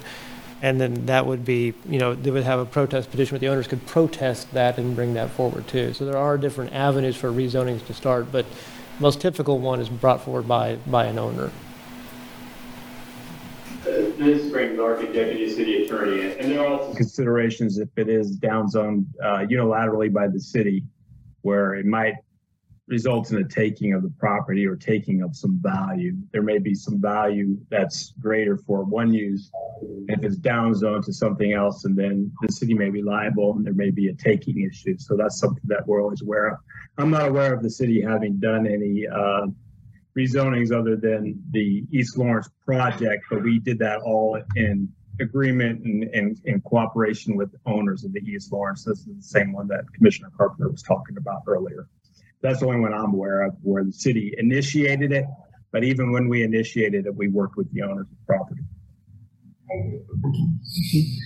I know I'm going to focus on the zoning issue here and the change in land use and prefer the downzoning.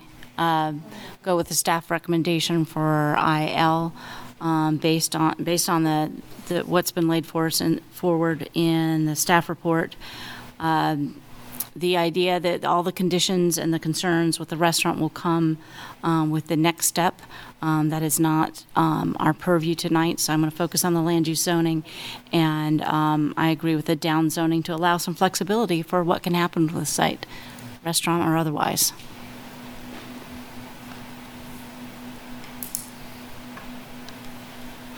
Other comments? Should we call for a motion? Happy to make a motion. I'll move that we approve the request to rezone Z-22-00247, approximately 0.13 acres at 900 Pennsylvania Street from IG to IL district with restrictions, and forward the request of the City Commission with a recommendation for approval based on the findings presented in the staff report and subject to the use restrictions listed in the staff report. Do I have a second? Commissioner Payden? Any further discussion? Seeing none, and we have the vote, please. Call for the vote. Commissioner Ashworth? Yes. Commissioner Barotto? Yes. Commissioner Carpenter? No. Commissioner Doover? Yes. Commissioner Hayden? Yes. Commissioner Munch? No. Commissioner Payden? Yes. Commissioner Rexroad? Yes. Motion passes 6-2.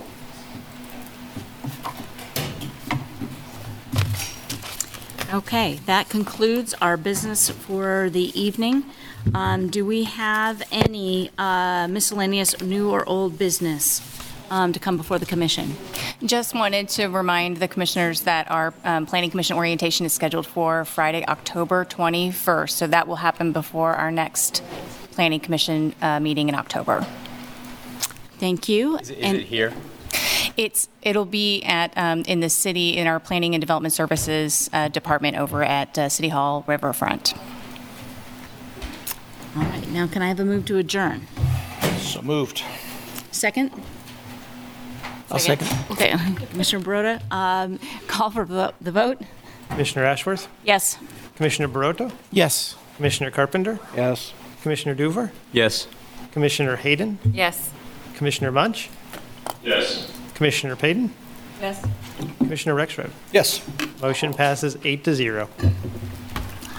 Thank you all, and thank you all for members of the public who came, stood through, went through. It was a very long night. Thank you very much for your thoughtful comments, and please do keep in touch with the process. As you very well know, you are all very well versed in that, keeping with the process. So thank you for being here. Means you're doing it right. It's easy.